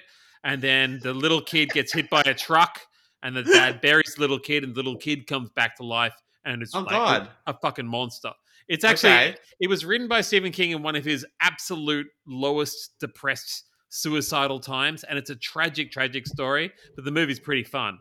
So I'd check it out. Yeah, good times. Okay, good times. And then they remade Pet Sematary, I think about 4, maybe 5 years ago. But yeah, the old classic Pet Sematary is definitely the superior. It's so much fun. Yeah, fair enough. Okay, yeah. All right, Cujo. Cujo's my bad dog, and my good dog, my top good dog, is going to go to Hooch from Turner and Hooch. Nice. The lovable burr of fur and drool. It was the thorn in the side to the young, no-nonsense upstart Detective Turner, played by Tom Hanks, of course. So after fucking up his apartment, trashing his car, eating all of his food, he still manages to wingman Hanks into a hookup with a local vet before finally being shot to death by local thugs while saving his life. It's a heartbreaking end to the movie that I watched while just 10 years old, and I remember scream crying the ending of that movie. So I didn't even manage to, like, my parents couldn't even console me to the little afterward in the movie where they show, oh look, but there's a puppy and it looks just like Hooch because Hooch had a baby. I was done. I was a ruin after that movie, but Hooch, you were one of the good ones, mate, and I'm giving you my number 1 spot. I still remember that scene when he's really anal and the Hooch gets on the bed and he does that slobber scene and he shakes his head and the slobber goes everywhere. Yeah. There's hanging off the post and there's a Disney Plus series right now. Good news. Disney have done something different. They've rebooted the original. Oh, great! And they've turned it into a television series. Yeah. And it features Turner and Hooch. And, really? Yeah. It's a 6-part series. I actually put it on because I thought the kids would like it. They were bored after 20 minutes. Yeah. So yeah, but I agree. The dogs dying doesn't do well with humans, does it? Yeah. Similarly, I do remember when Hooch died. It was just horrible. I remember seeing it in the cinema and just being devastated. Yeah. But of course, they got the puppies. Life goes on. Blah blah blah. Look, it affects people so much. Sorry to jump in, but it affects people so much that there's actually a website called doesthedogdie.com where before you go and see a movie, you can Google the movie. Well, you can put the movie into doesthedogdie.com and it will just tell you whether or not a dog dies in it.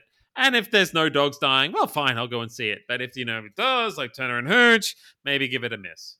That's actually pretty cool. Hopefully, we've got some sponsorship from that. They can buy us a few beers. Yeah, or a collar. Or a flea bath. Some beer, some of the dog beer that I was talking about before. Someone's got to subsidise these Bacchus 6-packs of yours, boys. So, just before I move on to my number ones, there was a flight Sydney to Los Angeles. I'm flying. This is in the time before children, and my wife and I, long ago, the time before time, and we're somewhere over the Pacific Ocean. We're watching movies, and Lindy and I start putting on Marley and Me, or whatever it was called, the one with Jennifer Aniston. Fucking hated that movie. Owen Wilson as well, wasn't it? Yes. Yeah. And I was I started the movie about half an hour before Lindy did. And I watched it and then I turned it off. And, Lindy's sitting there. It's like, oh, you finished? Like, yeah. I'm like, just turn it off in the last 10 minutes. It can end with 10 minutes to go. And of course she didn't. And she watched it. And I remember like turning in our seats. I looked at her and she's just, in an aeroplane, ugly crying, ugly crying. The tears are flowing down. I'm like, yeah, watch the whole movie, didn't you? She's like, why did the dog have to die? I'm like, I warned you, dude. I warned you. It was a very because Marley was such a centerpiece of that film. It was, but it was a bad dog. That's the thing I don't get. Everyone talks about how, Marley and me, I was so sad when the dog died. I'm like, it was a bad dog. True. I felt nothing. I felt nothing for that dog when it died. I'm like, thank God for that, because you've been nothing but a piece of shit this whole movie. Now you find me a copy of As Good as It Gets when Jack Nicholson's dog dies, and I'll cry from here to the end of the earth. But not for Marley and me. Not this little black duck. For me, the and I know we're sort of side transitioning into dog deaths here, but for me, the one that hit home, and honestly, I think it was the first time I cried in a movie in like 10 years when that one dropped in, and that was I Am Legend. Yes, I was going to mention that. Yeah. Took out his own German Shepherd who's turning into a vampire. And they basically spend an hour and a half showing how this dog is the only thing left in this man's world. Yeah, that was a tough bringing watch. Any light whatsoever, and then he has to. It's just. Yeah, but that's That's more Will Smith than the dog, bro. You feel for Will Smith, bro. That's what Will Smith. Will Smith is the Kanye West of the movie industry. Yeah. He is actually like the last remnants of his own movie career. Yeah. Good call, guys. Good call. All right, number ones for me. I'm actually really excited about my number ones. I thought you guys would have these, but I'm glad that you didn't. My number one worst dog of all time. It's an obvious one. I can't believe you guys didn't get it. Is it Hitler's dog? Of course it is. It's Blondie, Hitler's dog. I knew it was going to be for you. I'm like, should I put Blondie in for Hitler's dog? Nah, Tristan will have it. Simpson's already said it. Of course there are dogs that go to hell. Hitler's dog. And one of the lassies. Timmy. Fuck you, Blondie, you stupid piece of shit. You were Adolf Hitler's German Shepherd. I know that you were a gift as a puppy. The lassie that mauled Timmy. Fuck you. And I don't know. I didn't quite know. You probably did. He poisoned it. Yeah. So Hitler had doubts about the cyanide capsules that he had been given if he was going to die in a bunker. So he ordered that to be tested on Blondie, who died as a result. So I know it's not your fault, Blondie, but feeds until the dog. Fuck you, Blondie. He wasn't evil enough. Poison my dog before I eat the poison. I don't want the poison to hurt me. Oh my God. Seriously, this guy, Hitler. The more I learn about this guy, the more I think he's just a bad egg. What a fucking prick this guy was. I gather he was a great artist, though. Number one. Soon? Yeah. Number one. Too soon? Yeah. My number one. I just kind of came up with a potentially an alternative number one, but I'll put that in my honorable mentions afterwards. My number one, drum roll is Buck from Married with Children. Oh, such a good pick. He was such a good pick. I was very excited about this. He was Al's companion. He took Al's money, and I can say this voiceover.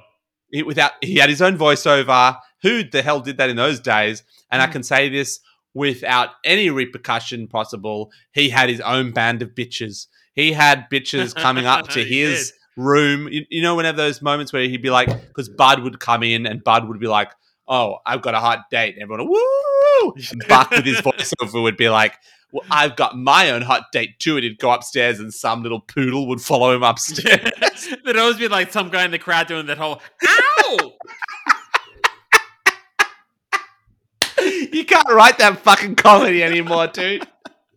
I think I said on the pod like maybe last year I was talking about how I watched. You were racing to watch all the Married with Children before they pulled them off. What was it, Stan or Prime or something? On Prime, and it's just so politically incorrect. It's ridiculous. Like it would not stand. We'd get way too woke on its ass, and it would die. But Buck was the perfect dog for that family. So for me. Married with Children was one of it's still and will always be one of my favorite shows of all time. And Buck, salute to you, my friend. Couple of honorable mentions, which I sort of, throwing out there if anyone has any others. Milo from The Mask. he was super cool. Yeah, he's good. Nice. The same dog as the Jack Russell in The Artist. Who?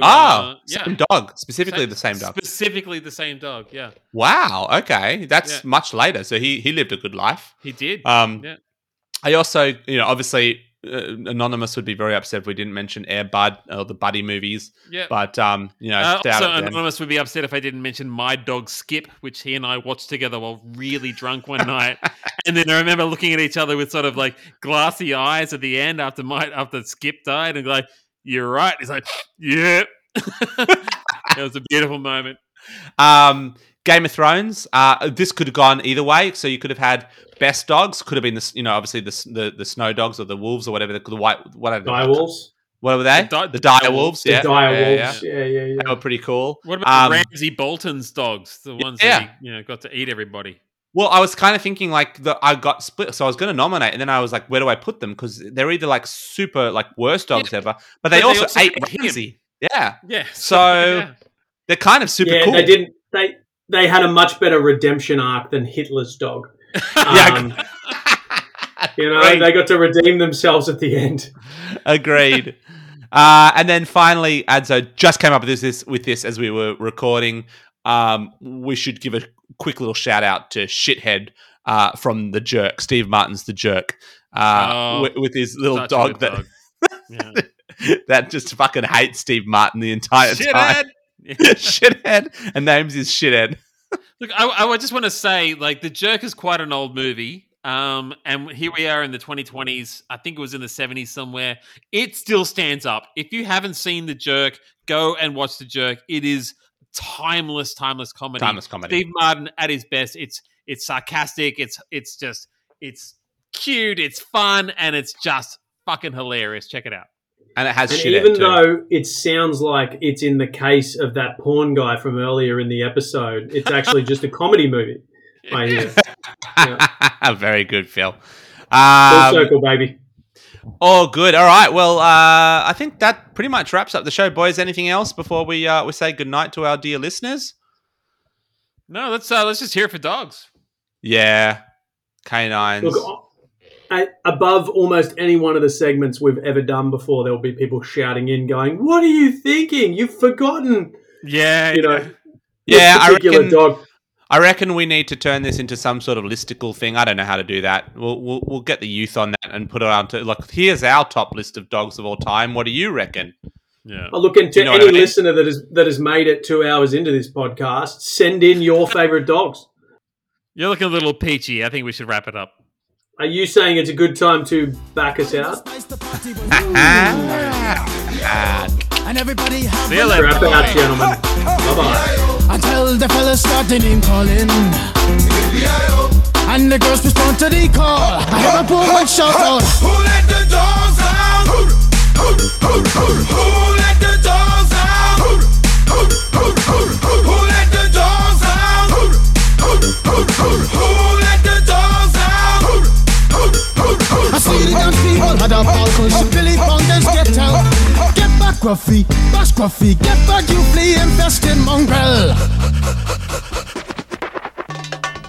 Gonna tell myself I'm man, no get angry. Hey, two Eddie cows calling them K9. Hey, but they tell me, hey man, start up the party. You put a woman in front and a man behind. I heard a woman shout out. Who let the dogs out? Who let the dogs out? Who let the dogs out? Who let the dogs out?